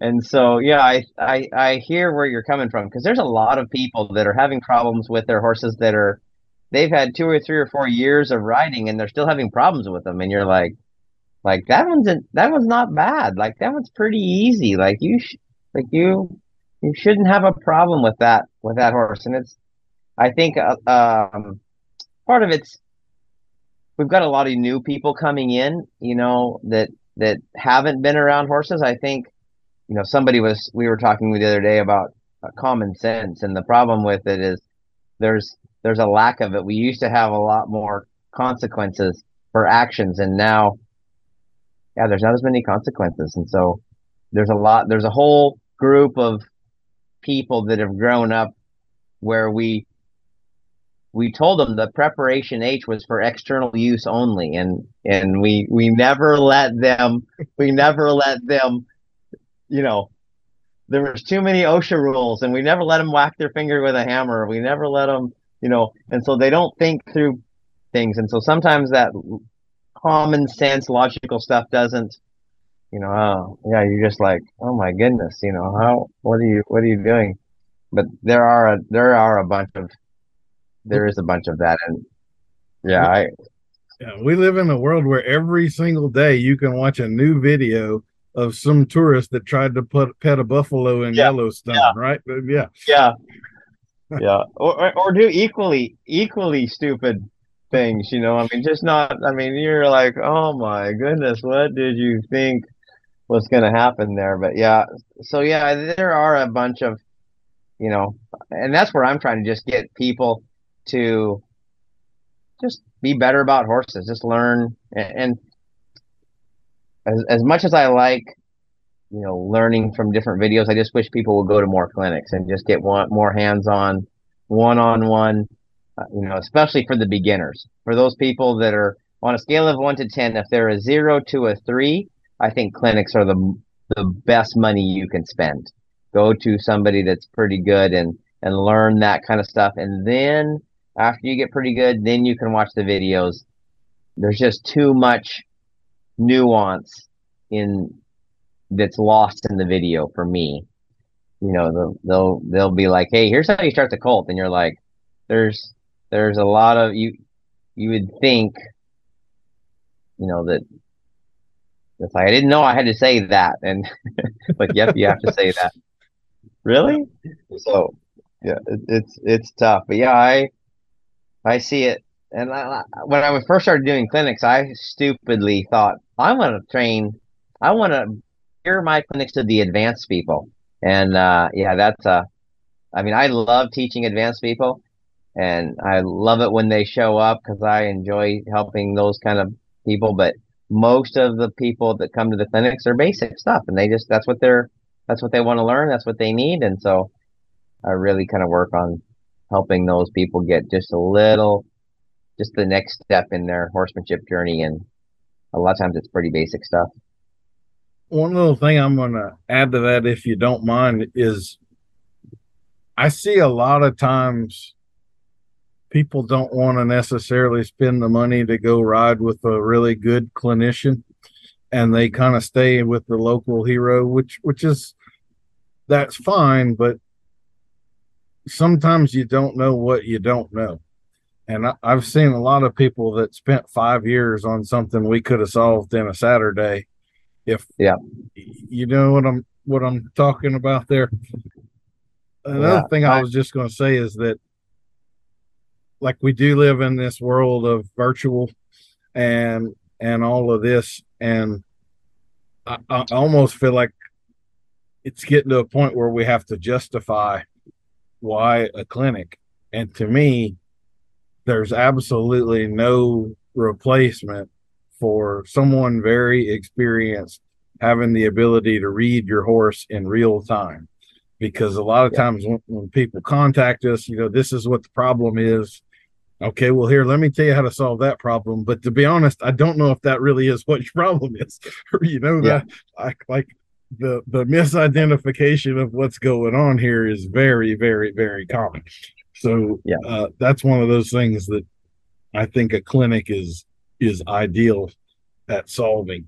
So anyway, I interrupted you there. You were going to say No, something. I agree. And I think this is something that it's hard to figure out the right way to go about fixing it because I tell people the good thing about horse trainers is you don't need a certification to do it. There's no government qualification to say he's qualified to be a horse trainer. And I think that's a good thing. It's also a bad thing because anybody can hang out their shingle and go, I are. Last week I couldn't spell horse trainer, now I are one. And somebody will come to them and pay them money, and so it's both a blessing and a curse. And so I'm trying to figure out how to kind of help that because there's always people that say they're a horse trainer, and some of them know.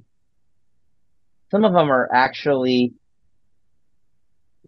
selling people a bill of goods, and they know that they're fleecing people, and they're actually doing. And then other people are just ignorant. They just don't know that they don't know any better. That what they're giving people is information that's not credible. I think most of the people that I learned from when I was growing up or when I was just starting getting into horses, they weren't trying to lead me down the wrong path. They were just giving me the best information that they had, which wasn't very good information. And then when I got into some, I was, went to Bucks and I went to a few other guys.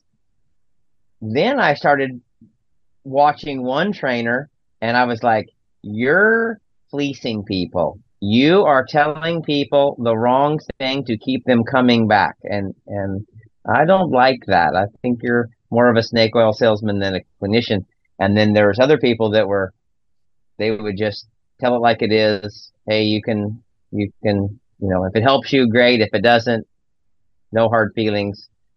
And so I think it's tough to try to figure out how to police our industry and figure out how to help the trainers that are really doing a good job get better and the trainers that aren't doing such a good job kind of maybe pull the sheet back or pull the curtain back to a little bit and let people see the stuff. And I think podcasts are, they're a good way to like let people figure out the difference maybe I've talked about a couple guys that I'm friends with. We've talked about maybe doing a deal where you get some really good clinicians and you watch the up and coming ones or the guys that maybe apply and you say, I think he's on a Colt starting level, he's a 7, and in a reining level, he's a 5, and in a this, he's a 2.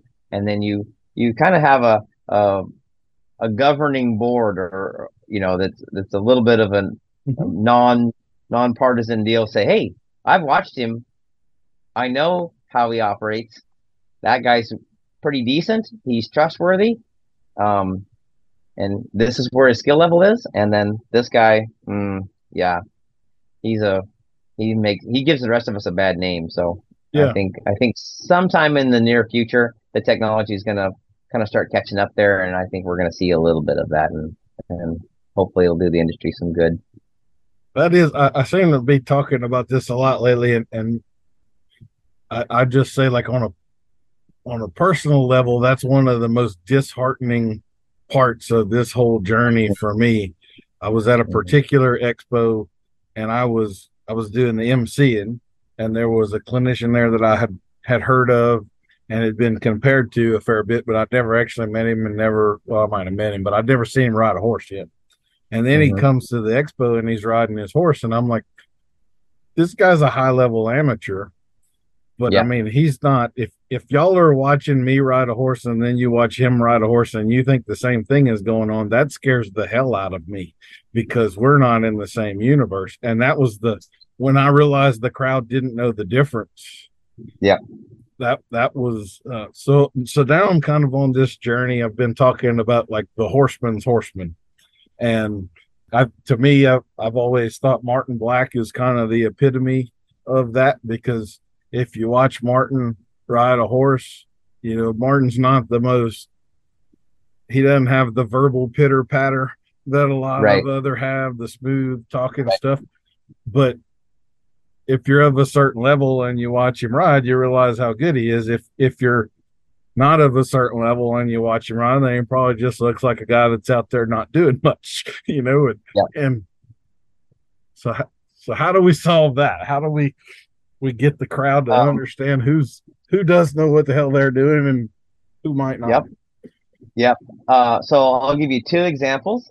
The first one is, I think we educate people and inspire people. And most of the clinicians that I look up to don't do enough inspiring. Like, so I watched Buck and I watched Martin Black and I watched Peter Campbell and I watched a bunch of other guys, and they wouldn't show off.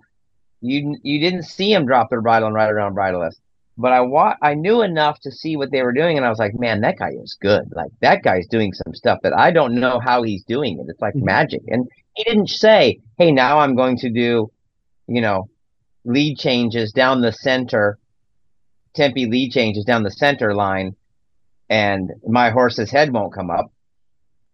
It's like, he didn't say that. He just did it. And then he just went off like it was no big deal and did some stuff. And you would watch his hand, and his hand didn't move, and his horse would stop and roll back, and he wasn't picking up on the rein.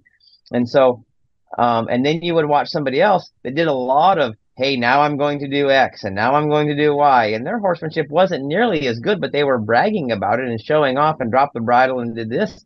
And so it was like trying to find the balance between the two. And that's probably what I'm trying to work on, is being able to say, look, this is what you could do with your horse. I want to show you something that I hope inspires you to work harder to get to this level. Because if I don't show you, you're not gonna put the work in to get to the next level. And then at the same time, give people enough homework and enough meat and potatoes that you're just not trying to sell your newest DVD video. It's like, look, it's not all show. It needs to be meat and potatoes, and this is how you do it. And then I think most of the clinicians are erring on one side or the other. You've got the guys that are, I tell people, with a couple notable exceptions, most people that I've seen that everybody knows about, they're more like TV evangelists. They're trying to they're in it for the money, not so much for you know the guy that's cooking at the soup kitchen. Now he's actually doing the work, and it's like, so you're trying to find the balance between the two. And I think so. That was my guess. That was my deal. My other thing, you were talking about, when they didn't know the difference between what you were doing and what this other guy were doing. So one of the things I do when I'm doing a clinic is I say, okay, I want you to all think about the best horse person you know. And I said, get a mental picture of them in your mind. And they go, okay. I said, now I want you to think of the worst horse person you know. And I want you to get a picture of them in your mind. And they go, okay. I said, I want you to put both those pictures on the desk. And I want you to tell somebody that doesn't know anything about horses to go get you one picture. And they're both riding the same color horse and have the same kind of clothes on. How do you tell them the difference? And a lot of times they're like, I don't know. And I said, you're right. The difference between the best person you know and the worst rider you know is 90% the same. They're on top of a horse, leg on both sides, rein in each hand. The difference is 1,000 little tiny details that you have to be really observant to watch. Because the kid that just learned how to ride and the person doing Grand Prix dressage or cow working or reining, most of it looks the same. And so there's not, to the untrained eye, most of it looks the same. And so I think trying to just get people to understand, I said, look, when you're coming to the clinic, I'm not going to tell you one thing and it's going to change your life. I'm going to tell you the next thing you need to know. I'm going to say the next biggest part that you need to fix is this particular spot. And then when you fix that, then the next particular spot's this spot. And then the next particular spot's this spot. I can't tell you one thing that's going to take you from a 4 to a 7. Like I can take you to a 4 to a 5, and once you get to 5, I can teach you to a 6. But if you don't know how to post, I can't tell you to post on the direct diagonal because you don't know what the diagonal is, and you couldn't post if you were there. So like you gotta figure out the rhythm of the post. Okay, now you can post. Okay, now you can understand that you can post on one diagonal or the other. Now I can help you with that, and now I can tell you the next thing and the next thing. But I think that's something that that we don't really understand is there's a lot of difference between, the difference between the best horseman we know and the worst isn't any one particular thing. It's thousands of little tiny things. And most of the time we don't even notice them. And the problem I think is the people that are good at marketing have told people a bill of goods. Oh, now I'm going to do X, Y, and Z, and maybe I'll tell on myself. So I was doing a Colt training competition in Tennessee. It was at the Southwestern Horse Expo, and it was the second day, and they had 3 different round pins, and they would tell you were mic'd up, and they would tell you, hey, we're coming to you. And then they would ask you a question. And so there was 2 announcers on the floor of the arena, and then the announcer in the stand. And so they kind of kept the crowd entertained and interacting and stuff. And so I'm riding this horse, and it's my second day. And this thing, I settle him up, I move him around a little bit, I climb on him, and I can feel that he wants to lay down. Like he sniffs the ground, he kind of arcs his back a little bit. I can tell I don't want him to lay down. So I bump him forward, and I'm starting to trot around. And the guy on the ground says, hey, we're coming to you in a minute. Sure enough, 30 seconds later, they go, "So, Mark, what are you thinking about your Colt?" And this thing wants to lay down, and I'm having to kick him to get him to go. So I'm trotting around there. I go, "Oh, we're doing pretty good. I'm, just thinking about teaching this one to lay down here. I've been learning from Dan James, and of course, the announcer and the two guys on the ground think Mark is telling a joke. Like there is no way that he's going to teach his horse to lay down. That's not going to happen. And anyway, I came to the middle and let my rein down, and he sniffed the ground and laid down. Like, I mean, I gave him about 30 seconds of preview that what I was doing was going to get him to lay down, and then this thing lays down. And I mean, like, it's one of those things that, you know, it wasn't that I was that good of a trainer. The horse was going to do something, and I could tell it, and I just called it before it happened. And like, if you had asked most people in the arena, they would have said, "That Mark, he is one amazing." I mean, I saw that guy at a colt start and teach that thing to lay down the second day under saddle, like, and then get back up and trot off like nothing was, And it was one of those things that it's a little bit about showmanship, and I think Mhm. we kind of need to be able to be aware of when they're kind of when it's way more showmanship than horsemanship, Mhm. and there's definitely some skill there, but sometimes it's like, hey, I'll straight up tell you, there's no way. Yeah, I that's taught not that gonna. horse to lay down. That thing was going to lay down whether I wanted him to or not. So I like so that. yeah, it's trying to educate the public, I think, into being able to discern when they're being kind of misdirected, or it's more showmanship than actual horsemanship, and when they're actually being fed good meat and potatoes information. Mark, we talked a lot about colt starting, and we've kind of gotten into some different trainers and so forth. And one of the things I would like to talk about with you is we kind of within the industry we tend to have people separated in that you have kind of young horse guys, and then you have more finished horse guys. And I say we separate them in the industry. I mean, it really almost separates itself because um, the young horse guys don't tend to do a lot of finished horse stuff, and the finished horse guys don't tend to do a lot of young horse stuff. I well remember watching a finished horse, kind of a guy that went to start a colt. I was watching it. It like really almost got to be okay, just stop, Yeah. exit the round pen. I'm gonna get in there and it got pretty bad. So what are some thoughts that you have on that? Would you agree with that, or have you known some guys that you Yes. think are as handy on either end of the spectrum, or what? I've seen a few, but very few. Like I think I can count on, one or two hands the amount of people I know that could show one as well as they can start one. So that's really a rarity. I think some of them, I think some, it's what we do most of. I think a lot of guys, I think most of the people that when they get to the more advanced they get, and the more, the advanced part of the horsemanship, the polish that they're doing on those horses. I think the more they do it, the more they do that, the less they remember about starting one and doing this and that, and so they just get out of practice at it, and so pretty soon they kind of forget how to start one. And then I think the same thing, those guys that are starting them, they get pretty good at starting them, and they don't know how to finish them. And I think I can tell you, I'm not nearly as good at finishing one as I am starting one, because I do more starting than finishing.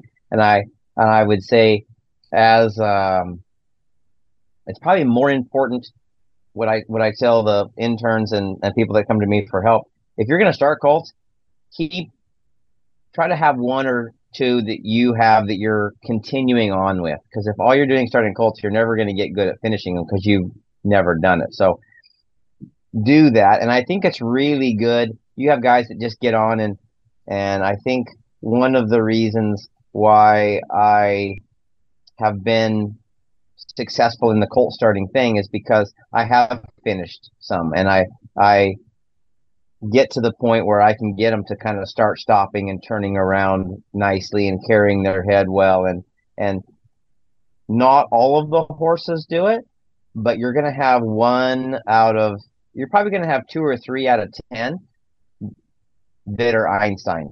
Like they're really good. And if you're a colt starter that has never finished one, you're not going to recognize when the really good ones get there because you've never like, oh, this was easier. This is easier than the other one. No, he's not easier. He's way better. Like, and if you could, so though I think when I start colts for the reiners and the cow horses and those guys and the jumpers too, they all have 2 or 3 out of 10 that are really like people are like they wonder where you put their horse. Like this isn't the horse that gave you 3 days ago. Like this isn't the horse we. I mean, I don't know what you did with my horse, but that's not him. And it's really magical. And then the rest of them, they're going to be like, that's really good. All the rest of them, they're like, oh, all of them are really good except for those three. Those three, we think you somehow switched horses with us because there's no way that could happen. And so I think when you're starting colts, if you learn how to get your skills better at the advance, it'll help you differentiate between a colt that's just pretty good and a colt that's exceptional, and you'll be able to bring out those skills way better, and that makes you more valuable to the trainer.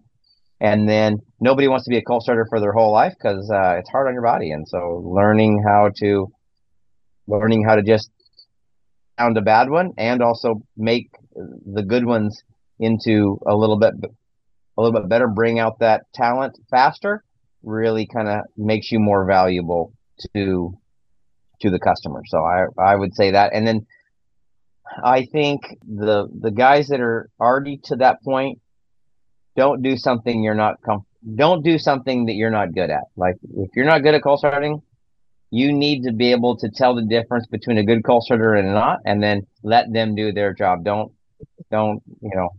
and this is something for my internship program. I have a list of topics or a list of skills, and one of them is farrieing, and colt starting is another one. Vet work is another one.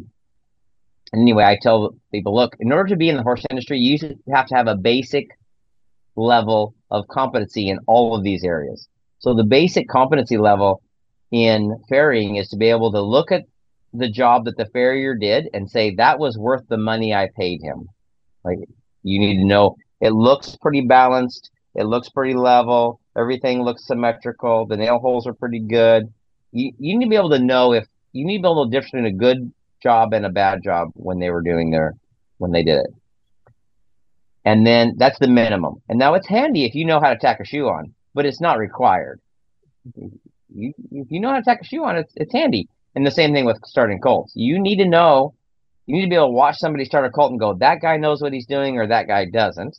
And if you can start a colt, it's also handy for you, but it's not necessary. And so if that's not something you want to put the time and effort into being good at, just figure out who does it good and hire them. And then, yeah, if it's not something that it's in your wheelhouse, don't do it. Just find somebody else to do it because it's way better if you just do what you're good at and let those guys that are good colt starters do what they're good at. I don't think that everybody appreciates how big of a range of difference there can be there. Like if you have a really good farrier, that's art. I mean, there's if you have to tell your farrier how they're supposed to do their job, then either you need to get off the internet and keep your mouth shut, or you need to get another farrier. They should know way more about what's going on down there than you do. Yeah. Kind of the same with the others. You mentioned a second ago about colt starting being hard on your body. And one of the other things I'd like to talk with you about is that, because we also kind of have a wave of people that now think it's cruel or inhumane to start horses as 2-year-olds. And I will certainly allow that not all 2-year-olds are the same. There are definitely some 2-year-olds that are not physically mature enough to, that we need to wait another 6 months on that one, sort of a thing. But my thought on that has always been, I for sure know that it is harder on me to start a 3 year old or a 4 year old than a 2 year old. And if I'm going to be a guy that starts a few thousand of these things in my life, my quality of life and physical health is going to be way different if I started 3,000 4 year olds than if I started 3,000 2 year olds. Those 4 year olds are going to beat you to a pulp by the time it's Yeah. all said and done. So, Yeah. what are your thoughts on that? Like, I mean, we want to do what's good for the horse, but we kind of got to do what's good for us too, right? Yeah. So what I tell people is it's not as much what you do as how you do it. And so what I tell people, and I tell this in my clinic a lot, I say, look, abusing a child and disciplining a child is the same action. It's an adult with a stick beating a kid. Like, that's what it is. It's an adult got a stick and he's whacking some kid's butt. And that could be abuse or it could be discipline. It depends on how it's done. It could be with love and sorry, son, you're not supposed to do this, and to keep you from hitting all the neighbor kids, we're gonna have to give you a little discipline. Or it could be, it could be abusive. And it's the same thing with the horses. I see both sides, and what I tell people is, look, I think that I did a video a few months ago, and it was when to start your horse, and I said, look, I'm going to tell you my view. I think you we know that horses don't physically mature till they're 4, 5, 6, and we also know that humans don't mature until they're 18, 19, 20. But we still let them do some physical exercise before they're 18, 19, 20. And we also know that sitting them on the couch until they're 20 is probably not good for their for their health. Also, we also know that putting 12-year-olds in a coal mine for 8 hours probably isn't good for their health. So, like, we don't expect the 12-year-old to do a full day's work, but maybe a few chores wouldn't be a bad, wouldn't be too detrimental to him. And so the same thing is like, look, if you're going to start a 2-year-old, I start a bunch of 2-year-olds for this ranch, and they'll put a week or two on them, and then they kick them up for 6 months, and they bring them back in, put 2 or 3 weeks on them, and then kick them back out for the rest of the year. And then I come the next year, and man, they're 3 and 4-year-olds in there. They're big and strong, and man, they already know, you can catch them, put a saddle on them, and they might, just kind of crow hop a time or two, just kind of, feeling fresh. And then you can step on them and you can trot and lope across the pasture, and hey, they're ready to go. And so they're way more moldable and directable physically and mentally when they're a little bit younger, and less likely to try to hurt you. And then also, they've got a little bit of work ethic. And so I tell people, look, when I was growing up, I had a paper out when I was about 13, and when I was carrying papers, I carried the same amount of weight that a mailman carried, but I only carried it for an hour. And halfway through the paper route, I had half the papers gone. So now it was way less. So I mean, I only carried the weight that a mailman carried for like about 10 minutes, and then I was down to a quarter, and then it was down to a third. So look, don't get your 2-year-old and say, now we're going to, by golly, get him started, and we're going to ride him an hour a day, and we're going to lope 40 circles. And yes, that's probably not going to be very good for him. Also, giving him an indication that, hey, a little bit of work is required for your feed and all your medical care that we're giving you isn't bad either. So I like starting them as 2-year-olds, either giving them a good start a couple weeks and then kicking them out for a month or two and then bringing them back in periodically, or what a lot of the breeding facilities and the reining and the cow horse guys, they will do the fillies one day and the colts the next. So they'll do all the fillies on Monday, colts on Tuesday, fillies on Wednesday, and they'll alternate back and forth. They'll give them a day off in between, and they don't ride much. I mean, they ride them 10 minutes, 15 minutes, and then they're done. So they may lope 1 or 2 circles each direction. They trot and they move the hip over and they do a little side passing and they, work on backing. There you are. Okay, we lost you in there. Oh, sorry. You got to, that's okay. It's an internet thing. It happens. You got to the part of work on backing and I lost you there. So, yep. So, So yeah, we get them so that they're, doing a little bit of, they're just practicing a few of the maneuvers, a little backing, a little side passing, a little pivoting around or whatever, and they just get just kindergarten. We In kindergarten there's a lot of recess and not very much education, but they still go to school and they still learn a little structure and they go, hey, this isn't bad. And then, second grade, third grade, fourth grade, we start having less and oh, there you're back. okay. So you Did I lose were, you again? yeah, second grade, third grade, fourth grade, we start having less and less. I'm assuming recess and a little more intensity in the Yeah, classroom. And yeah, yeah, see, that yeah. sounds perfectly reasonable to me. One of the things, like we were talking about, the personality characteristics of Colt starters and all of that. It's part of that not emotional. If you got the person with a chip on their shoulder and an ego, and this Colt's a little tough, well, they might say, "Well, I need to ride you 3 hours," and that's where, to me, the emotional stuff can become a problem. They're not being protective with that horse anymore. They're going to show him or make Yeah, him or whatever rather than being protective of him. So yeah, everything can be done with common sense, right? yeah. They want to dominate instead of educate, and so they'll try to tire that horse out instead of just allowing him to kind of just soak, get it a little bit better and soak on it. If you were to just give a few tips of advice to the typical owner out there that may be having problems with their horses, what would be some of the big overreaching sort of tips that you would give? Oh man. That's not articulately asked, but I think you have an idea of what I'm trying to get at there. Yeah, yeah. I would say try to think through the problem more logically than emotionally. Just say, hey, what part is the horse not getting, or what? For me, I don't really teach very many maneuvers as much as I teach principles. And so when somebody comes to me with a problem, I go, okay. And so normally it's he won't do X or he does X when I don't want him to do it. And then I say, well, why is he doing it?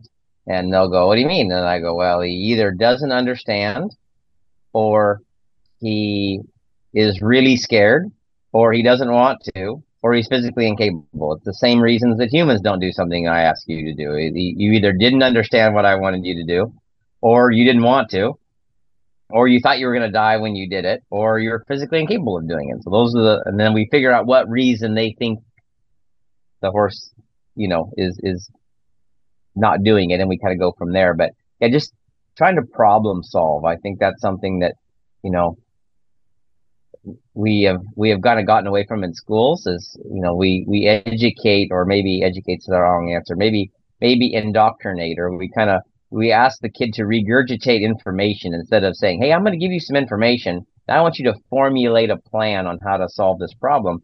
We just say, remember that, Spain was conquered in this date, and so we just kind of go, hey, this is the information I want you to regurgitate for the test, instead of how does that information impact your life, and how can you use that in the future to use that for your betterment. And so I think just trying to problem solve that horse, that's what I do, is to say, hey, well, let's see what's happening. And then, like I say, sometimes that horse doesn't trailer load, or he doesn't back up, or he doesn't side pass, or he doesn't, and so for me, when that happens, I go, well, does he, if he doesn't trailer load, well, does he lead?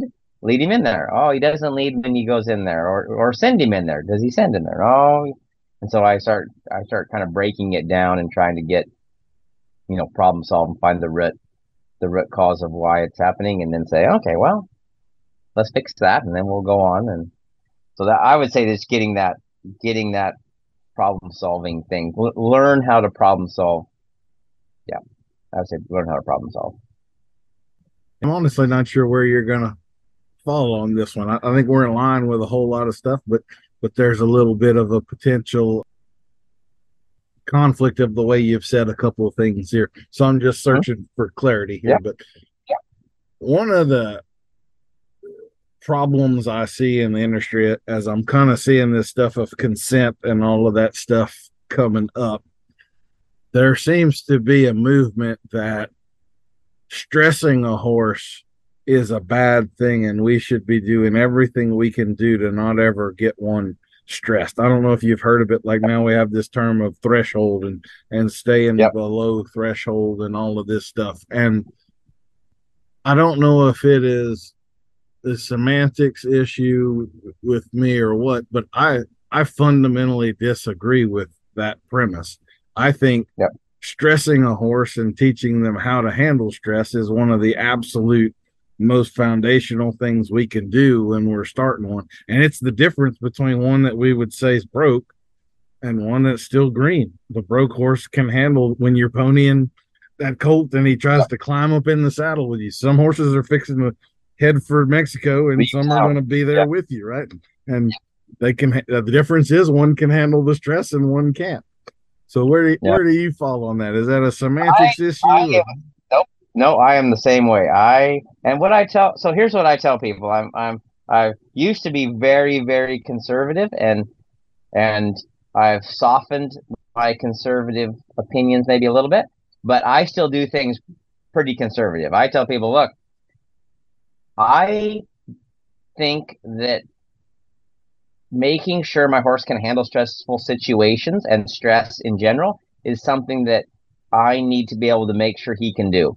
If you don't want to do that, I'm not going to tell you you have to, but also your horse might buck you off and leave you when stress happens, and that's going to be hey, these are I'm telling you the consequences. Like if you don't teach your kid how to have a good work ethic and he ends up living in your basement till he's 50, that's consequences that you have made.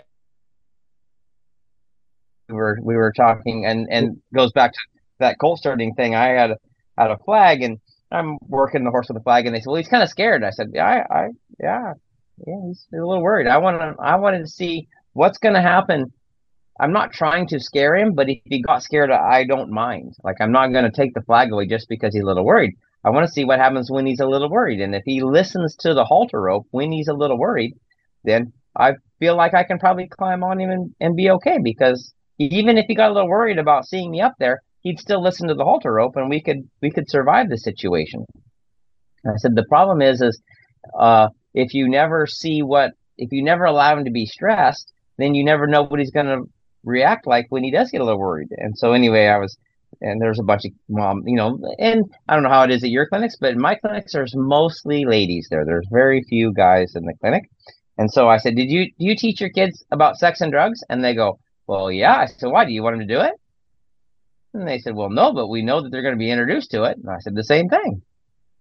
Yes, I don't run my horse to be stressed, but I know it's going to happen. So it's up to me to say, hey, I need to introduce you to this thing that's probably going to happen in your life. And I would be lax if I didn't help you figure out how to handle that situation. And anyway, it's one of those things that I think, like I say, we as humans have got to the point where we've made a civilization that doesn't have a lot of stress in it. Like our stress threshold has gotten way low with all the technology advancements that we got, and frankly, it's no, I don't know if it's that good for society. And so now we think we can do it in the horse, and it's like, well, you can if you're in artificial situations, but in real life, and you know, I use my horses in real life. Like my horses are out. Tell a little story. I was in a clinic in Austin, and Austin's a little bit liberal, and they were talking. We were talking around horses, and anyway, I told the story about hey, you figure out where you want your horse to operate and all, but I like mine at about a 7. And so anyway, one of the ladies said, hey, I think you're too hard on your horses. I think you should let them, you're too strict. You're too. And I said, oh, not that I really cared, but appreciate you being, Mm-hmm. appreciate your input. And so the next day we had clinic again. We're going along, and they wanted to work on loping. So I said, well, we're going to stay on this side of the arena, and I want you guys to lope, just one at a time. Go down there and lope a few circles, and we'll work on some loping and this and that. And well, one of the ladies, the girl, she was a younger girl. She was loping around there, and her saddle was loose, and it slipped underneath the horse. And she was fine, but the horse went. I mean, you know how it goes. It bronking around there and honking, and so anyway, hold on a second. So I'm going along there, and this lady, she, like I say, she rolls her saddle underneath, and so this horse starts bucking around, and so I kind of head, we're on this side. I said, everybody follow me. We're gonna head in and follow this horse around. And the best place to be in a wreck is following it, because if you're in an arena, it's eventually going to find you. So tracking in behind it's the best place to be. So as it comes around there, I head towards it, and everybody else goes into a little group and stands there in the middle of the arena like, wide-eyed. And so anyway, this thing makes a circle, and then it gets down to the end, and it looks back and it sees that group of horses, and it comes for them like it's lined up, and so it's lined up across this thing, and I think this thing's not going to go well. So I've got a Bowling for horse, and horses. yes, exactly, exactly. We are going to have a strike here. And so I've got a cow horse. My horse does cow horse stuff, and we start Colt, and so he knows the deal. So I say, hey, you get that one. So we cut across the arena, cut across the middle, and we kind of take this thing about his shoulder, and we push him off the line, and we push him down to the fence. And then when we get to the fence, I cow horse turn him, and I reach down there and grab his bridle, and then we kind of, now he's going the opposite direction I am, so we do a little circle, yin yang kind of thing, until he settles down. And so he settles down, everything's good, and we get the saddle off and put back on. She gets back on. We do a few circles and this and that. And so anyway, at the end of the clinic, I said, hey, we were talking about my horse and being strict with him. And she said, yeah. And I said, I will tell you that I'm more strict with my horse than you are with yours. And I said, I can tell you why. I said, the problem is my job is to keep you guys safe. And in that moment, my horse, if he was a human, would have said, look, buddy, you told all those people what to do, and they decided not to do it. Why don't we let them have a little bit of reality, and they can deal with their own? Because frankly, I don't want to put myself in a position where I could get hurt to help those people that didn't do what you told them to do in the first place. But he didn't say that. He said, yes, sir. And we met that thing in his shoulder and pushed him off to the side. And because he said, yes, sir, we will do whatever it is you need me to do at the moment, we kept all of you guys aboard. And nobody got bucked off. And I said, and so, like, I'm not going to tell you have to be, you can be as strict as you want with your horse in your perspective. But there's people, and there's horses and dogs that we enjoy having for companionship, and there's horses and dogs that we use for jobs. And how many of you, if you were looking for a seeing eye dog for your grandmother, would go buy one that said, he probably won't kill your grandmother. He only led 1 out of 4 into a bus. I mean, he probably's not going to get her killed. It's like, look, when our life depends on it, now it's a little bit different. And so I think, like I say, there's stress that's going to happen, and we need to be able to say, hey, when I need you to perform, our horses are a little bit, they have the same IQ as a 2-year-old. So you're not going to let your 2-year-old do things that are going to endanger their life. And so, my job is to keep him safe. And so I think the same thing happens with our horses. We need to be able to, we're stewards of them, and we need to be the best stewards we can, be the best parents that we can for them. I have my personal demo horse. He's getting old now. He's kind of semi-retired. I I don't use him all the time. I just pull him out when I have a need for him. But he is a coward deep down in his heart. He is just chicken hearted sort of horse. He's cow bred and out of certain bloodlines that were kind of known for that. But I have a pretty darn good relationship with him, and I have used him for things like we were trying to pin some cows one time, and we had a mama cow that just got on the fight. And to the Mm-hmm. point, when they're like a hornet's nest, like if you came within Yeah. 30 feet of her, she was Yeah. coming at Right. you. Right. And we had 5 people trying to drive her. And we have one old man that about gets his leg broke from her butting up against him and about threw him out of the saddle and all. And so I said, y'all just hang back and let me deal with her.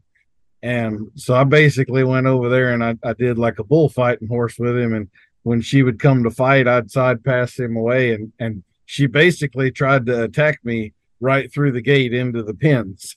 I just used him for bait, Yep. and that's Yeah. about as far out of his comfort zone as he could possibly be. But he Yeah. didn't get hurt and we got the job Yeah. done. And if he wasn't obedient to me, we never would have been able to pull that kind of stuff Yeah. off. So I Yeah. 100% agree with you. And there definitely are still people out there that use horses for work and need them to stand up. I'll also say you talked a little bit about people on there. I have 2 young sons. They're getting older, but one is in the 6th grade and one is a high school senior. And on that scale, I would say I'm a pretty strict dad. I'm not scared to yell at them or whip their butts if they need it or whatever. Right. But they also were both raised on a horse ranch with lots of problem horses and colts. And if they don't listen to me, they might die. I mean, if they're heading to the wrong direction, about to crawl in this with Yep. the wrong horse or whatever, like when I say no, you better stop Means in no. your tracks. So yeah, Yeah. so there's some context to all of that stuff, I guess.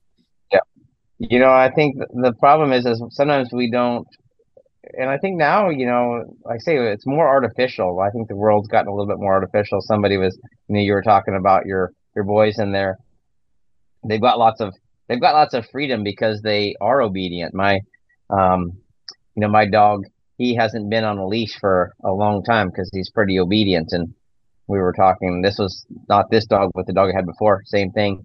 Anyway, he's sitting on the back of my truck, and I've got a little shade there, and there's a little pad that he lays on, and so he's back there. And anyway, I would just tell him to go load up, and he'd go jump in the back of the truck there. And so anyway, we were talking about you know the same thing you're talking about, having some structure and expecting him to obey and this and that. And I said that dog, he hasn't had a leash on in like 3 years. Like the last time I put a leash on him was we went to a place that had a leash rule. You had to be on a leash, and so I put a leash on him. And he looked at me like he was appalled. Like, what are you doing? What kind of what you know because he not used to that. I mean, he didn't. I said, look at all the freedom he's got. He hasn't had a leash on in years. Why? Because if I tell him to go lay down, if I was calling him, I did this for a little demo. Because we were talking about it. I called him. I said, come here, and he comes running. And I mean, he's a ways away, so he's running pretty hard. And I go, hey, down, lay down, and he just hits the ground and lays down. And I said, see, I can stop him. And I said, if he was coming running to me and he had to cross a road and there were cars coming, I could tell him down. He'd down. Like I can save his life there. And the reason he can have so much freedom is because he listens. And so, yeah, it's like say those horses, they can have a lot of freedom and a lot of freedom when they listen. And when they don't listen, then we can't give them as much freedom. We talk a lot about the horse trusting us, but the horse has to be trustworthy as well, right? Yeah. Tell a little story since you brought up the cur dogs. And this man I learned a couple years ago, he has since passed away, but there were some people I was helping pin some cattle. It was in a spillway with a dam. We're in Louisiana. We get lots of water and flooding and that kind of stuff. And so kind of the deal is you can keep your cattle in this area, but if the Mississippi rises, this is going to be a lake in about a day and a half. So you have to be, it's not necessarily safe. So we're pinning cattle to get out of there. And of course, it's been raining. It was so muddy. We were going down the levee. We had to have a big tractor with the trailer hooked to it because we were rutting the top of the levee as we were. I mean, it was bad. And the pens were already underwater. So we had panels on the side of a levee, and that's where we're trying to pin the cattle and load out. And we had gotten about half of them loaded out. And then one cow decided to challenge the panels and knock the whole side down, and they're loose. And once you've pinned them and you've already been doing that, repinning them again 5 minutes later is not going to be the easiest thing to do. Yeah. So the man that owned the cow says, I know a guy with some good dogs. I'm going to call him. And I have worked a lot of deals with dogs, and I'm a fan of like border collies and kelpies, but he had said cur dogs, and I have seen a lot of train wrecks with cur dogs because most of the time they're not trained. They're just kind of thrown out there and they do their natural thing, and it goes how it goes. Yeah. And this man shows up with a 30-foot stock trailer full of dogs. He must have had 30 dogs with him. And he's got 3 shot collars. And I'm going, well, he might have 3 dogs under control, but 27 are not going to be. I'm just fully expecting this to be an absolute train wreck. Yeah. And he said, and by the way, what they called cur dogs, he has got, it looks like he went to the pound and he said, I'll take every dog you've got. Like there's a one that looks like a German Shepherd and one that's probably a half poodle. And it was just every mix of mongrel you could imagine. Yeah. And he gets on one of the horses and he goes out there and he sends his dogs in, and he's got his remote and everything. And he let them bark and kind of pack up, bay the cattle for about 5 minutes. And that man one time said, get behind, which was his command for them to get behind the horses. Every dog immediately came right to him and got behind his horse. I'm like, that's the damnedest thing I have ever seen. I mean, he actually has every single one of these dogs super trained. Listen. And he did that. He sent them in there about 3 or 4 times and packed those cattle up and got the cattle where they were respecting the dogs. Called them back, and they came straight to him when he called. And then he looked at the man and he said, okay, where you want them? And he went and pinned them right back up. The whole thing took maybe 45 minutes. And I mean, with every guy on a horse in the parish, we couldn't have pinned those cattle in 45 minutes like that. So anyway, you just made me think of that little story. Yep. Yeah. When those animals are obedient, man, there's amazing, we're the no, and they're the, that horse has got some gifts that God gave him that I like. They're strong and they're fast and they're athletic and they can run faster and smell better and see better. But God gave me the brains. And so I'm supposed to be the one that makes the decisions, and he's supposed to be the one that help. I mean, hey, this is the way, for me, it's I use my tools and the things God gave me, my gifts, to the best of my ability, and then they've got to use the gifts that God gave them to the best of theirs, and part of that's leaving the thinking to us, and yes, sir, just doing what they need to do. Well, the last thing I'll ask you about may be sort of the more controversial topic, and hopefully we've built a little rapport. And if you don't want to go here with me, then that's perfectly fine. But you kind of alluded to earlier that there are some horses out there that we're not going to get fixed.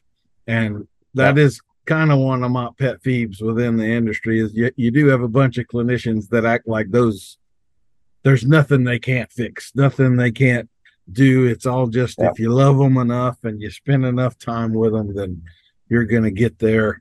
And I know that unfortunately not to be true. I don't think there's a ton of them that we're not going to fix, but you're always going to have a little group of them like that. So you agree? You've seen some of those yourself? So what I tell people is, I tell people there's ones that I'm not going to risk my life to fix. Like, I'm not saying somebody couldn't fix it, but he couldn't fix it for you. Like, I've seen some horses that were pretty bad go on to be Guy, I had one that he was pretty bad, pretty rank, but they put 3 times as much money as he was worth into him, and eventually gave him to somebody else that works a feedlot with him.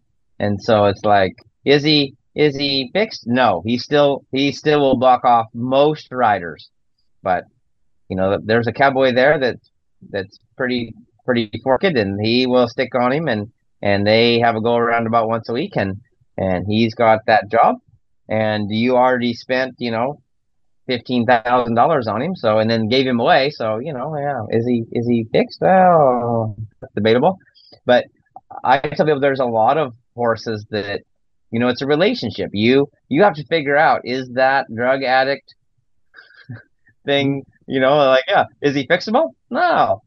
Depends what you call fixable. Are you willing to take the drug addict thing on, and maybe not. And so, yeah, there's a lot of horses that are too much horse for that person, or the attitude, that horse doesn't really want to be trained, and he'd rather be a little bit of a hooligan and a little bit of a problem maker. And if that's what you want, well, by golly, you got it. And most people don't want that, and so I tell people, look, could he be fixed? No, I'm not going to fix him. Like, I'm not going to work with him anymore. It's not worth me risking my life to do that. And I think it's going to be, you're going to spend way more money than you could have just, you're going to spend 3 times as much as he was worth. So, but so yeah, I totally agree. There's a lot of horses out there that people spend more money than they're worth, just to, and sometimes it's the trainer won't tell them. Hey, they won't be honest with them. They'll say, yeah, just a few more months, just a few more months. He's coming along, and then it never happens, and they're just looking for the paycheck, and so yeah, there's definitely some horses. I was talking to somebody the other day. They were talking about, you were talking about the Mustangs. Mine thing is a little bit of the rescues. I mean, there's some good horses in rescues, and there's some also ones that aren't very good. And the lady, she got one from a rescue, and she's like, oh, he had a bad deal. And it's like, he might be a little rougher than what you want. You might need to get something different. She goes, oh, I just feel so bad. And I said, are you single? She said, yes. I said, well, why don't you go look for a husband at the penitentiary? I'm sure there's some good ones there. I mean, not all of them. I mean, there's probably some that are innocent, and there's probably quite a few of them that are, would have repented and said, hey, I don't want to do that anymore. I said, but that's not probably a really good place to go pick a husband. Same thing with horses. We need to find horses that work for us, and definitely some good ones anywhere, but have a realistic expectation. I think that's very sound advice. You have your risk and reward ratio Yeah. to pick up right there. And I definitely have seen some of those horses that are kind of like, can you fix him? Well, I can fix him for me, but Yeah. I can't fix him for you. I've got several in the pasture like that are, I can ride them, but I don't Yeah. know that I would put them out there for anybody else. Mark, I really appreciate you coming on the podcast today. I have enjoyed talking with you. We're also going to have in the show notes, we'll have links to your stuff. You've got a website and a YouTube channel that I know you've been putting more and more effort into doing regular videos, and I've watched several of them. There was one I was going to ask you about, but I did not have the foresight to write it down, and I can't remember what the topic was that I wanted to bring up, but I really like, I should tell you, it's editable. If you give me a second, I'm going to pull it up and I'll ask you about it. Experience doesn't equal skill. So, I think we touched on that a little bit, but just to give people a taste of what you're talking about on your YouTube channel, would you kind of revamp sort of that? Yeah. Like, you talked about the good thing about the horse training industry is you don't have to have a certification to be in it, and the bad thing is you don't have to have a certification to be in it. And right. I think I'm going to love what you're about to say. So go right ahead. Yeah. So So I do one on Fridays called Friday Philosophy, and then I do on Tuesdays as kind of a Tuesday tip, and that one's I try to pick something for the Friday Philosophy that's just a balance, and so I one of my you hear things as a clinician, and you're just like, oh, that makes me. You'll hear a phrase, and it'll make you think better or worse of a person just by what they utter that phrase, and sometimes it's true, and sometimes it's not, but one of the phrases that I've heard was, I've been riding horses since I was a kid, or I've been riding horses since before I was born because my mother was pregnant with me and she was riding a horse. And I'm thinking, like, that makes you a better horseman because you were, uh, some your mother carried you when you were 6 months old. Like, that doesn't, like, you think that is impressing me. You, you, you're not, you're not, you're not impressing me much. And so my goal with that was, look, we know lots of people that are 50 and they still drive like crap. So just because you've been driving a lot doesn't just because you've been driving for 40 years doesn't mean you're any good at it. I mean, I know some people that have been cooking for 20 years and they still cook like not very good. So like just because you've been doing it a long time doesn't mean you're any good at it. And also on the other side of that coin is, look, if you're going to be a good horseback rider, you have to have some time doing it. You're not going to be a good horseback rider if you've only been doing it for 20 minutes. Like, you have to have some time spent in the saddle to be good at something. And so, it's a balance there, but don't use, well, I've been doing it for a long time to indicate the fact that your skill is advanced because you haven't died yet Mm-hmm. doing what. So yeah, that was kind of a funny thing that we were talking about. And I always like to do something that's a little bit controversial and then helps people think about it. And yeah, that was kind of a funny one. It's like, look, you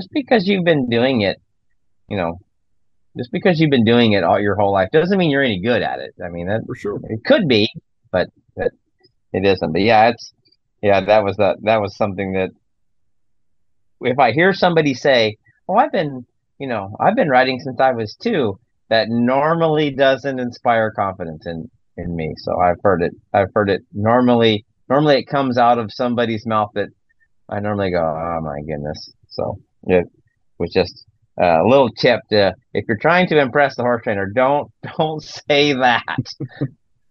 I would Yeah. certainly agree. If got a college class I'm going to speak to here in I think next week, and I try to do once a year at least do a deal with a college class of future horsemen and women. Uh-huh.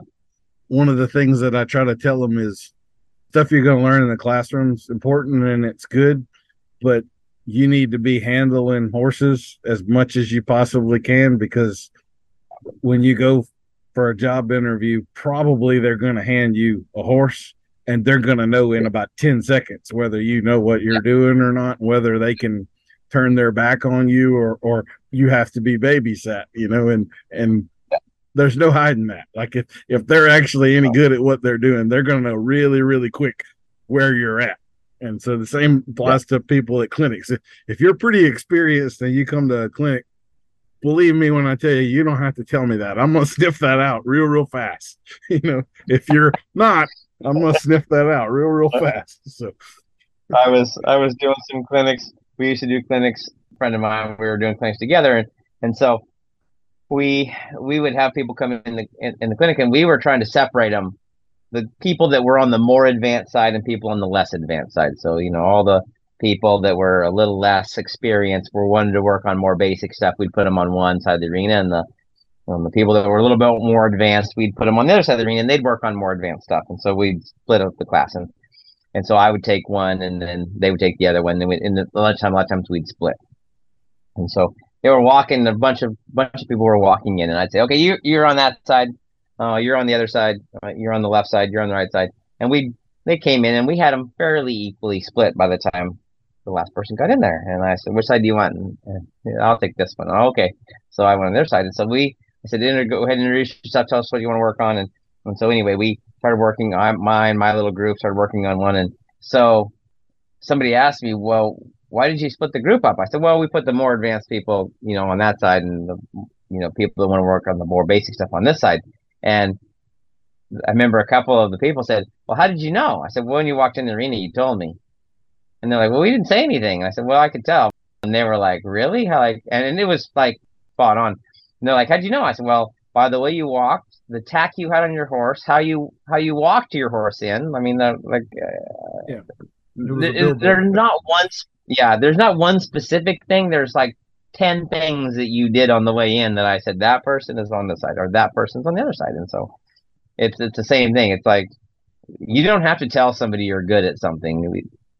If you're a framer, all you have to do is hand somebody a hammer and say, "Pound that nail in." They don't even have to get to the second swing, and you're already like just Yeah. starting it. You're already going, "Yep, you know what you're doing," or "No, you don't." And so, Absolutely. yeah, Couldn't agree more.